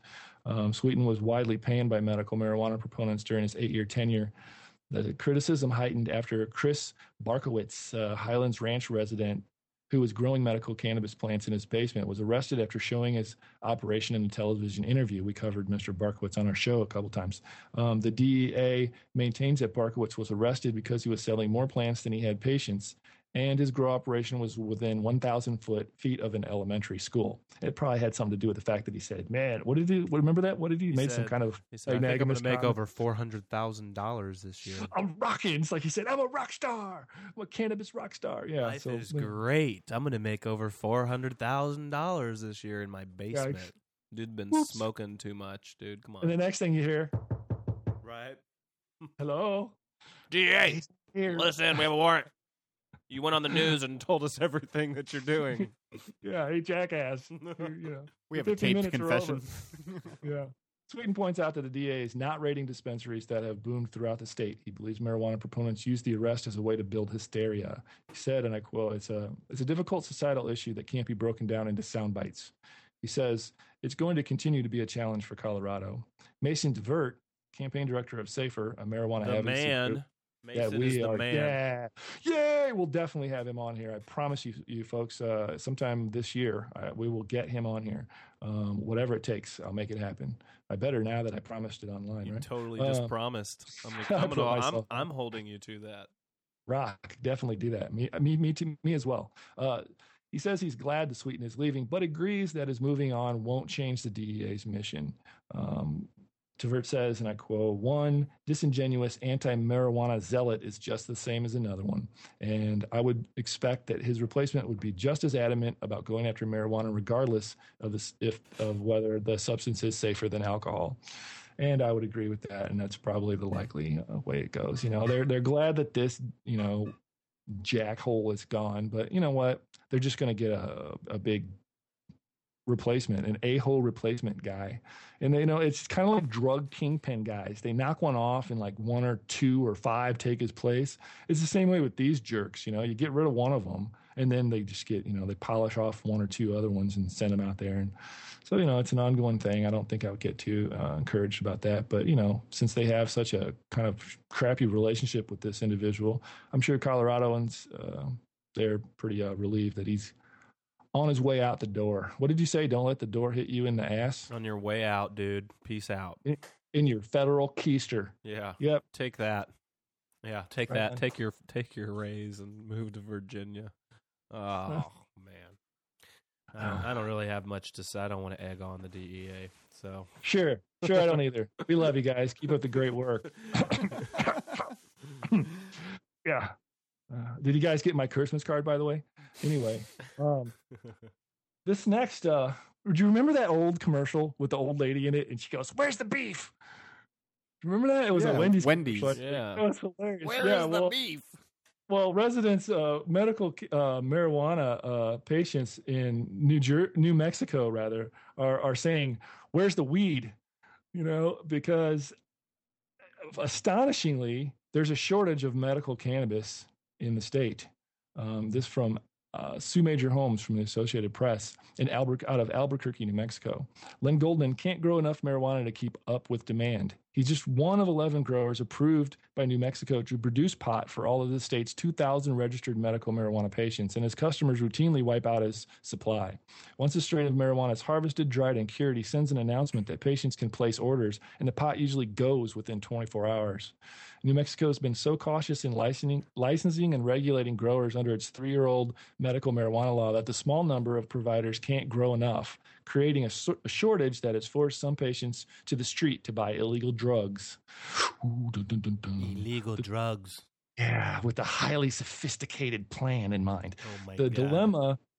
dilemma in New Mexico could have ramifications elsewhere because the state's program has been held up as a national model, with other states looking to replicate its strong regulatory structure to avoid the chaos that's prevailed in such places like, ding, ding, ding, you guessed it, California. Prospective pot growers are subjected to a painstaking screening process before being granted a license. That sounds great for somebody that's in nasty, like intractable pain or some kind of horrible ailment that affects their life, and then they have to go through a painstaking screening process. Thank you, state of New Mexico. Once that happens, they're limited to 95 plants and seedlings and an inventory. Quote them, they say, that reflects current qualified patient needs. So I guess, I don't know, that kind of justifies some of the painstaking process. You get to the other side, you get to have 95 plants. That's, if you feel bad, guys, from New Mexico, just take a look at Illinois' pending legislation, and I'm sure that'll cheer you right up. The providers' identities and locations are kept secret, avoiding the kind of storefront dispensaries that have flourished in Colorado and California. State Health Secretary Dr. Alfredo Vigil says he must balance patients' needs against preventing so much illegal pot that from being grown that it ends up in the illegal market. He said the program is being expanded methodically. We're having some trouble with some words today. To ensure sufficient oversight and to get to know producers and how they operate. So I can understand and I empathize with their state for wanting to be careful and gauge this, but there's such a thing as being a little overzealous in your protectiveness and be a little overprotective about things. So hopefully they can lubricate this process just a little bit and make some kind of find a happy medium where they're still being careful and they're still being objective about what they're doing and where they're going, but they can move this thing along because it's not about legislators or votes or any of that other nonsense. It certainly is not about people becoming rock star millionaire pot growers. This is about people that need the relief, and that's what the law is there for. So keep that in mind, everybody involved in this, because people are waiting on you, and they need your help. Hook up the Where's weed. The weed?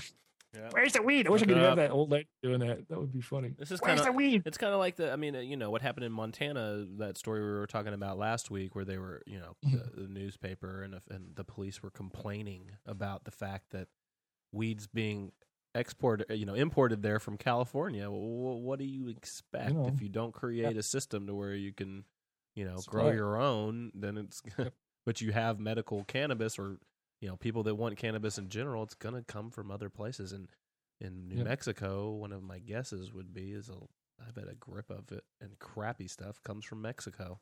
So, oh yeah, especially being a bordering state. I mean, they just kind of hop right on over there. Do you want some weed? Hold on just a minute. Bing, here you go. Yeah, this is gnarly. Don't mind the cough and hack and other problems you get from this. And, right. Your eyes will stop burning eventually, so don't worry about that either. Yuck. Oh. It'll taste like shit, but hey, it's cheap, right? Talking about tasting like shit, I mean, I'm sure that they get some of that in New Mexico, but we know they get that in the Midwest. What's going on there? They do for sure. Representatives. Okay, now I should know this better, and I apologize for not knowing how to pronounce the gentleman's name. And out of a sense of I don't think decorum is accurate, but at least a respectfulness to this person, regardless of his views. I want to pronounce his name right, but he's an Illinois representative, Jim Sacia, I believe his name is. It's Sacia. So if I did pronounce that wrong, I apologize. But this was from the Journal Standard. He got in there. I thought this was definitely worthy of mentioning, especially for residents of Illinois, but certainly nationwide. This affects us all because this is typical talking points and typical uneducated and uneducated banter and kind of negative sentiment that lacks any sort of depth and knowledge. So I'll just go through this really quick. It's not a very big piece that he wrote. And this is Representative Jim Sacia speaking. I tell you often, I'm the eternal optimist. We can fix this thing. I regret to admit that at times that gets me down. He uses that a lot in his campaign. I'm the eternal optimist. I can fix this. We can fix this. We'll get through it. Maybe just a minute or two. Then I pick myself up, brush off my britches, and try to solve the problem. 30 years in law enforcement and legalizing medical marijuana in Illinois just don't go together. I've seen too many good lives ruined. It needs just 60 votes to pass the House, and I'm told that supporters have more than 50. We're damn close to 60, if not there already, by the way. In Illinois, the legislation to legalize medical marijuana is Senate Bill 1381, sponsored in the House by my friend Lou Lang, Democrat from Skokie. I recently heard Lou on WBBM radio in Chicago referring to those of us in opposition as being of, quote, Neanderthal mentality, end quote. Okay, Lou, I can take the shot. I'm a Neanderthal, but I'm in good company. The bill is opposed by Illinois Chiefs of Police, Illinois Sheriff's Association, Illinois Family Institute, the Illinois Police Association, Concerned Christian Americans, and many other groups and organizations. On May 5th, 2010, the Illinois State Police changed their opposition to neutral. If I live to be 100, I'll never be convinced that they went neutral without coaxing from the governor's office. You know of my profound respect for the Illinois State Police, but this is a good dose of politics in action. Smoked marijuana can never be approved as a medical treatment for any illness because it is an unstable mixture of more than 400 chemicals, many of which are toxic and include several known cancer-causing chemicals. Claims otherwise have been proven to be fraudulent, and American patients are protected from such medical claims by a century-old medical process that requires all approved medicines to be judged safe and effective by the U.S. Food and Drug Administration, FDA. So says Robert DuPont, MD. Let me say that again. So says Robert L. DuPont, MD, the president of the Institute for Behavior and Health Incorporated, and the first director of the National Institute on Drug Abuse, known as NIDA. Oh, but then again, as I shared last week, Illinois legislators are far smarter than agencies such as the FDA, well, that's it, such as the FDA. Medical marijuana is a cruel hoax. Supporters oppose the use of purified chemical components of marijuana smoke and insist on smoked dope or nothing. That should be the first clue that this is nothing but a sham. You can't deliver medicine safely by smoking it. Marijuana potency is nearly 3 times more than it was in 1983, and when it's smoked, its potency is uncontrolled. In 2006, there were 33,854 admissions to treatment centers here in Illinois for cannabis addiction, and there's little doubt that marijuana is a gateway drug to cocaine and heroin. Many have emailed me that I better support this, quote, or else. Not only will I not support it, I will speak passionately against it. Well, sir, in response to this, I have to say, speak as passionately as you would like to, but void any sensibility or honest fact. I think that the lack of credibility bodes pretty much in favor of those opposing these statements. In fact, this is a laundry list of typical talking points. Definitely. Very typical. Very. And it's not only biased in that way, but a lot of them are just blatantly wrong. I mean, the Robert DuPont MD quote, he's an MD, for goodness sake. He should know better than this. Let me see. He also went for the argument from authority from the cops. The cops. He did. Like getting paid to chase people around smoking weed. So they're going to oppose losing money. That's a prime point, and I'm so glad you pointed that out to us, because this is an excellent example, which is part of the reason I included this story in here. As a matter of fact, this is a prime example of why it's important to vet your information carefully and make sure you check it out and vet it out carefully. If you'll notice this, you have to read into it, and you have to read in between the lines to find the accuracy in these kind of things.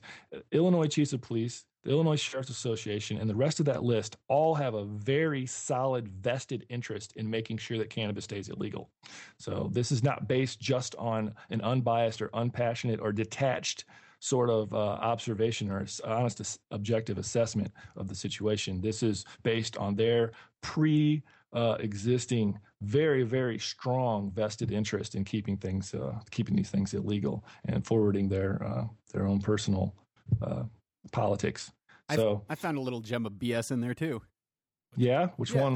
Which? In 2006, there were 33,854 admissions to treatment centers in Illinois for marijuana addiction. They were from the cops, but those are all court-ordered marijuana. Yeah. They're not putting themselves into treatment centers saying, I need help. Right. They're saying, if I get another charge on me, I'm going to be screwed. I'm going to lose my job. My life's going to be upended. Bogus. I'll just go, yeah, dude. Or it's just part of the plea bargain. I'd rather not go to jail. Yeah. So that's right. I'll go to rehab. These are all BS. This is all BS. And then they use the FDA wedge there too. It's not an FDA approved drug. Was that the quote from the doctor you were talking about? Yeah, it is. Yeah. It is from Robert DuPont.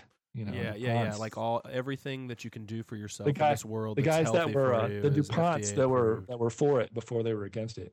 So check this out. Anyway, it's in the Journal Standard, Freeport, Illinois newspaper, the Journal Standard. Just search. It's the title was "At the Capitol, Just Say No to Medical Marijuana," and take a look at that and check out those talking points, because they'll, no matter what state you're from, because you're going to hear them from your state as well. I promise you. And be aware, be ready, prepared to objectively counter those. And check out the book Safer. It's on our book list on the webs on cannabisagenda.com. In that book, they lay out very, very thoroughly how to discuss all these points in an intelligent manner and how to negate those points. So. Absolutely. Be careful. You got to stand up or they'll run right over you. Yep. They will. Speaking of which, the feds will run over you too. You bet. Do you like my seg there? This segs right into the next story. Yeah. Unfortunately, it does. But policing for profit, the abuse of civil asset forfeiture, an amazing project that's been worked on by the Institute for Justice. This from PhDs Marion Williams, Jefferson Holcomb, and Tomislav Kavanzik. Okie doke. Kavanzik. Yes. Yeah, they like to kill me with these names. Man, I thought that Hawaii story was going to kill me. In retrospect, I should have said a bunch of people got kept by the court. So I'm learning my lesson slowly. It's organic, right? This is organic. Yeah, but check this out. This is a very serious issue, actually. I don't need to detract from it at all, because you might have known about criminal forfeiture laws that are there. Well, there's also civil asset forfeiture as well. And they can actually, that's not only they can, and this is not an instance where, this can happen technically, but it never does. Nonsense. This happens far too frequently, and there's incentive and there's drive to push to make this happen more. And the incentive is money and property that they get from you. What can happen, and actually you can go to the Institute for Justice and check this out some more. I think we should probably will have that link included underneath this podcast whenever we post it. But civil forfeiture laws, this is from their website. It says civil forfeiture laws represent one of the most serious assaults on private property rights in the nation today. Under civil forfeiture, police and prosecutors can seize your car or other property, sell it, and use the proceeds to fund agency budgets, all without so much as charging you with a crime. Unlike criminal forfeiture, where property is taken after its owner has been found guilty in a court of law, with civil forfeiture, owners need not be charged with or convicted of a crime to lose homes, cars, cash, or other property. So this is pretty serious. Americans are supposed to be innocent until proven guilty, the website says. But civil forfeiture turns that principle on its head. With civil forfeiture, your property is guilty until you prove it innocent. And I think we might have do we have a clip for this one? Sure do. can we run this? This is actually, you can find this on YouTube. You go to their site, you go to the link that we'll have for the story, and it has this clip on there. It has this story on there. It has the clip, and it also has a link to their report. They did a very in-depth report, and only like a few states got anything like a B or higher on their grading. So check this out, and it's pretty informative stuff.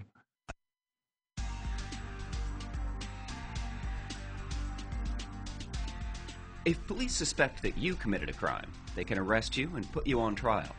At that trial, prosecutors must prove you are guilty beyond a reasonable doubt. But if police suspect your car was involved in a crime, they can take it, sell it, and in most places, pocket the proceeds to pad their budgets. They need not prove you committed any crime, or even arrest you to take your property away. Welcome to the upside-down world of civil asset forfeiture. With civil forfeiture, your property is guilty until you prove it innocent to get it back. And because most state and federal laws allow police and prosecutors to pocket the proceeds, they have a big incentive to pursue profits, not justice. How big? In 1986, the Justice Department's forfeiture fund took in $94 million. Now, it has more than $1 billion. State and local agencies receive forfeiture funds too. But we don't know how much because most states don't publicly report on forfeiture. No surprise, abuse is rampant. One New York police department spent forfeiture funds on food, gifts, and entertainment. In Georgia, forfeiture funds paid for football tickets for a DA's office. And a DA in Texas used forfeiture dollars to buy TV ads for his re-election campaign. Meanwhile, citizens are seeing cash, cars, and other property taken away for the flimsiest of reasons. Carrying too much cash? Police can accuse you of selling drugs or laundering money and seize it. No conviction or even arrest required. An Institute for Justice study grades state laws on how well they protect people from wrongful forfeitures. Only 3 states receive a B or better. The rest range from mediocre to awful. And so does federal law. Worse, a federal legal loophole allows police and prosecutors to bypass state protections and keep pocketing forfeiture money. IJ's research shows that the easier and more profitable these laws make forfeiture, the more it is used and abused. It's time to end civil forfeiture. People shouldn't have their property taken away without being convicted of a crime. And law enforcement shouldn't be policing for profit. That's some terrible background music they've got going on. Yeah, it's not exactly snappy. What was that all about? God, yeah. It made the message a little garbled. No, I mean not completely garbled. Yeah. That policing for profit seems worse than. I mean, well, they're both bad, but private penitentiaries, same sort of stuff, man. Yeah. Yep. Yeah. Yep. So they can suspect that your car was used to do a deal in, and then take your car. Yeah, you can learn more about these things. That report is pretty extensive. It's pretty decent too. It's also free. It's free on that link that you'll have there. Additionally, I put it on our. We have a book list running. As we speak about books, we'll list them on our website under the books tab. And below the books that are on there, I put a supplementary list of things that aren't necessarily books, and this is one of them I just added. So you can get directly to the PDF via that link as well. And I encourage you to check it out and educate yourself a little bit more about how this is going. I mean, this is pretty recent stuff. This is about a month or two old when this came out. So, I mean, it's accurate, up-to-date stuff. And additionally, you can check out the Cato Institute, their site. Cato, I don't know what their website is, but it's pretty easy to find, CATO, Cato Institute.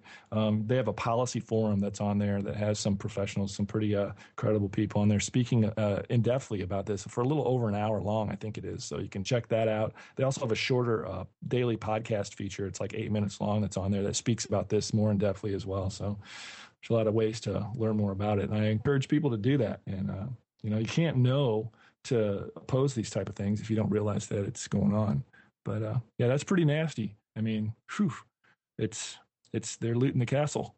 And in this case, the castle is our individual property that we're supposed to be protected in. We're supposed to be protected as Americans of having our stuff. As long as we're not we didn't forfeit that right through committing a crime, which is a different argument entirely. But yeah, it's serious stuff. So check it out, and it'll at minimum, I promise it'll be interesting stuff to read if it doesn't make your blood boil a bit. Additionally, from the Fed, this was an interesting story I came across. This is on a website called politicallyillustrated.com. I think Google News is my homepage, so that's how I end up with all these weird, diverse things. But this was interesting. It stood out to me because it says the title of the article, and this is by Tina. Darn, they did it. They got me again. It's Dupuy. What would that be? Dupuy? Doopy. Anyway. Doopy, Tina Doopy. Anyway, pardon me, Tina, if we mentioned that wrong. But the article's titled "Those Cannabis Enthusiasts Seek to Pay Government Taxes." Americans hate taxes. It's not a right or a left issue. It's not a Democratic or Republican issue. It's not an old or a young issue. It's strangely not even a rich or poor issue. It's an American issue. It's our biggest peeve. We all agree on some level. Our country is great, but we feel very cranky about forking over our money to the government. It's a really odd character trait in Americans. She says, for example, we happily pay for cable, even though television's free. We clearly have no problem signing up for more bills. We have huge cell phone bills and so forth. The average American credit card debt is around $10,000, and the average APR is 14%. We clearly have no problem doling out loads of cash with nothing to show for it. But said we don't even pay out that much of our income to the government. When compared with other industrialized nations, an average family with children pays about 20% of their income to taxes. For singles, it's like 37%. Belgians, for example, pay close to 55%. It does neglect to say in the story that they get a hell of a lot more for their 55%, though. A lot of the things that we don't get with our 37%. But she goes on to say, but Americans hate taxes. We always have. We hate even the idea of them. We want to believe freedom and taxes absolutely contradict one another, like improv and comedy. Other colonies of Great Britain, like Canada and Australia, simply asked for their independence, but not us. Americans were so outraged about the kings raising taxes, we started a costly and bloody revolutionary war lasting nearly a decade. Yes, it all started with a tax hike. No more taxes is the original American battle cry. In a way, our country's birthed with a giant scheme to avoid giving up a fraction of our salaries to bureaucrats. We simply despise taxes.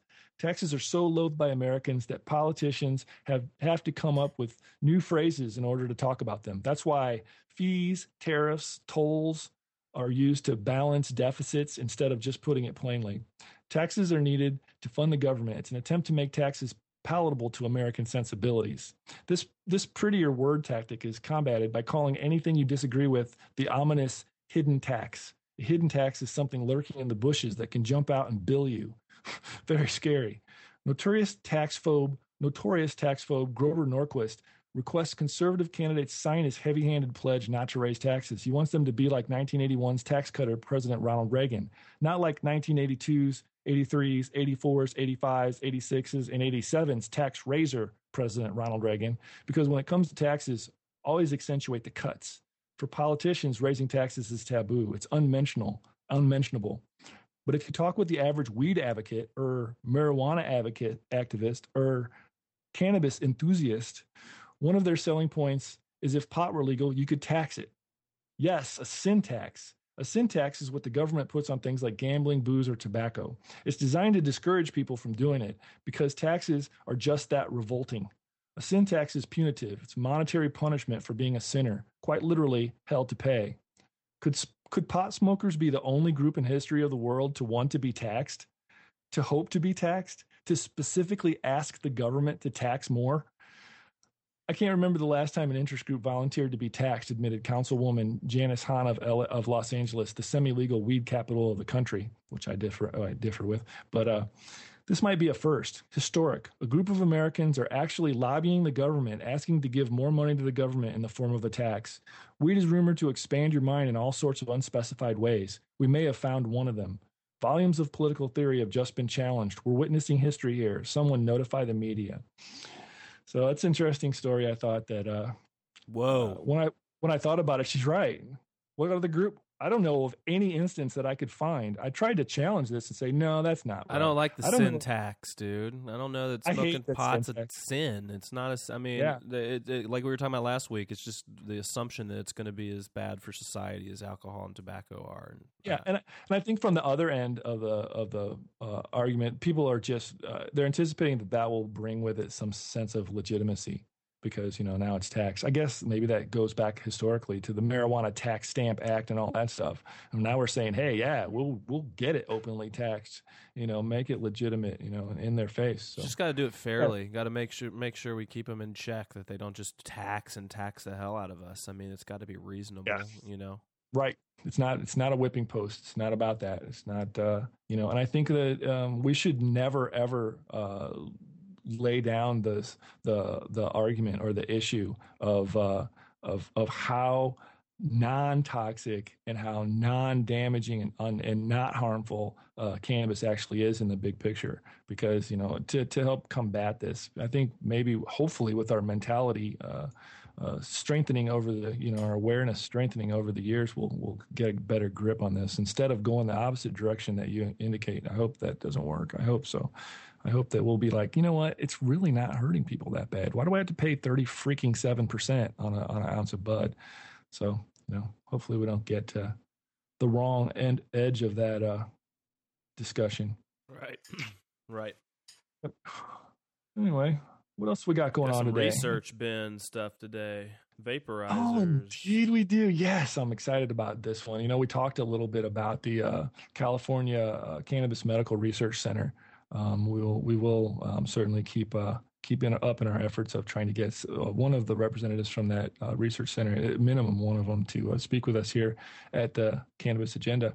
But I commented about Donald Abrams. I'm so like this guy. He chooses the right stuff to do. This is a medical research. The project title is called Vaporization as a Smokeless Cannabis Delivery System, which was really cool. It's a clinical study. There is complete results. Full results are it's a completed study. Full results have been published in the journal Clinical Pharmacology and Therapeutics.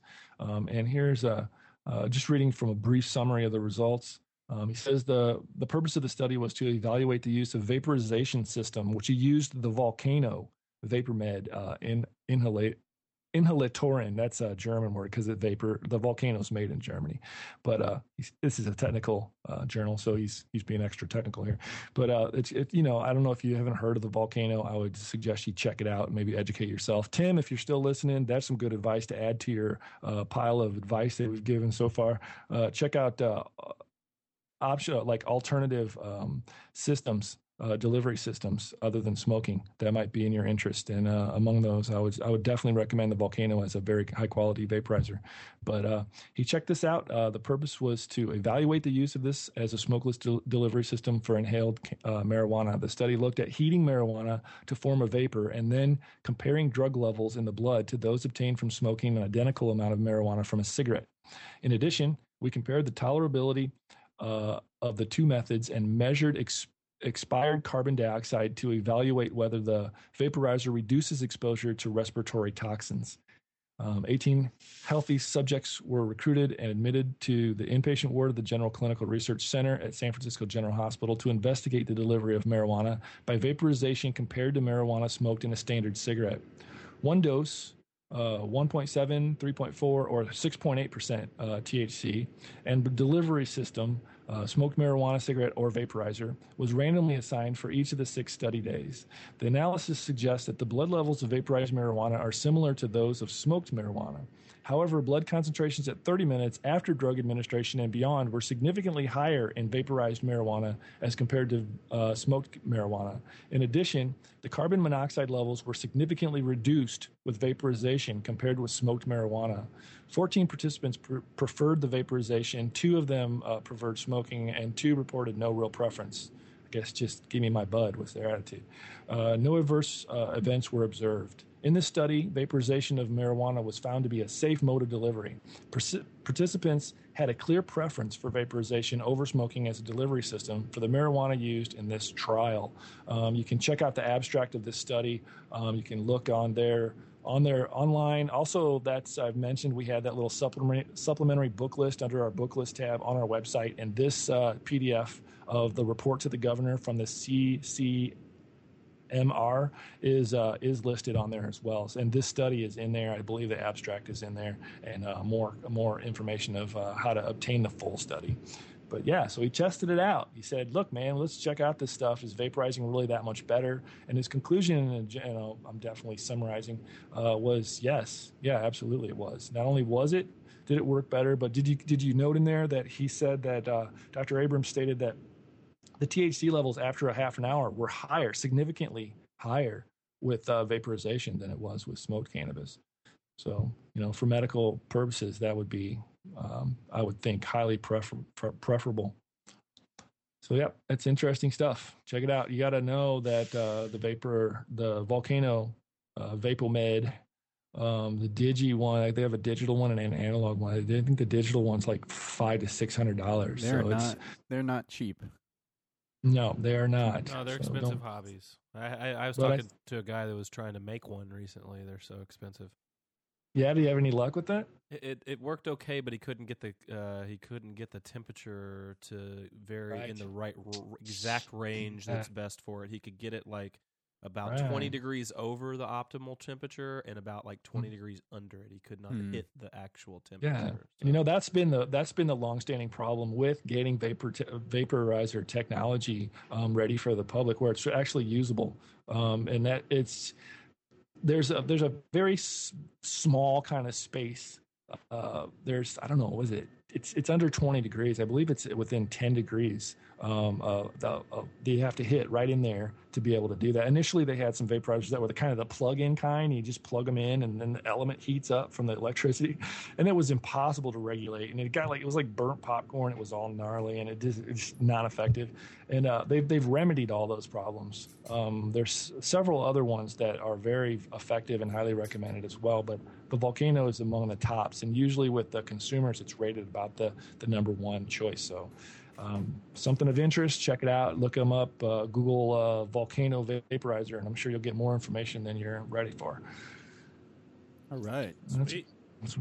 That's the research bin for today. It helps to vaporize. It pays to vaporize. It's also all of our stories, I think. That's it. We don't have a nugget today either. The whole thing was a nugget.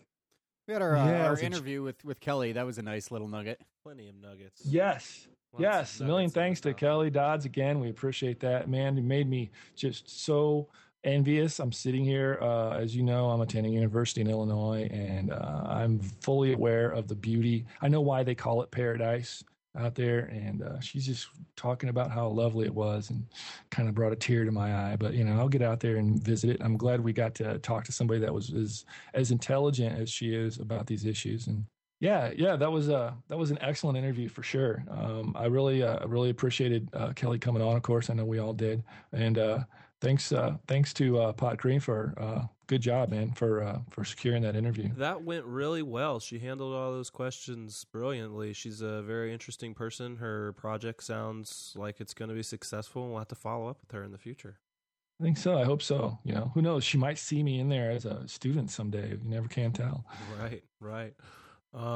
Let's catch up on anybody that's listening should try and check us out. Look at our website, www.cannabisagenda.com.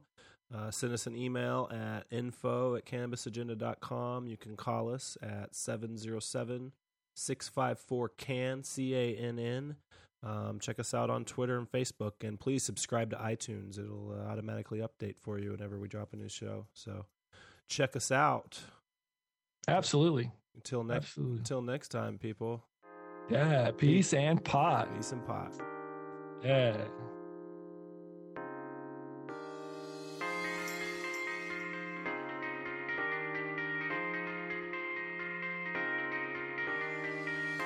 You've been listening to the Cannabis Agenda, your weekly source for cannabis-related news and informed discussion. We podcast for an hour every Monday covering topics related to cannabis legalization, medical marijuana, and market-related information.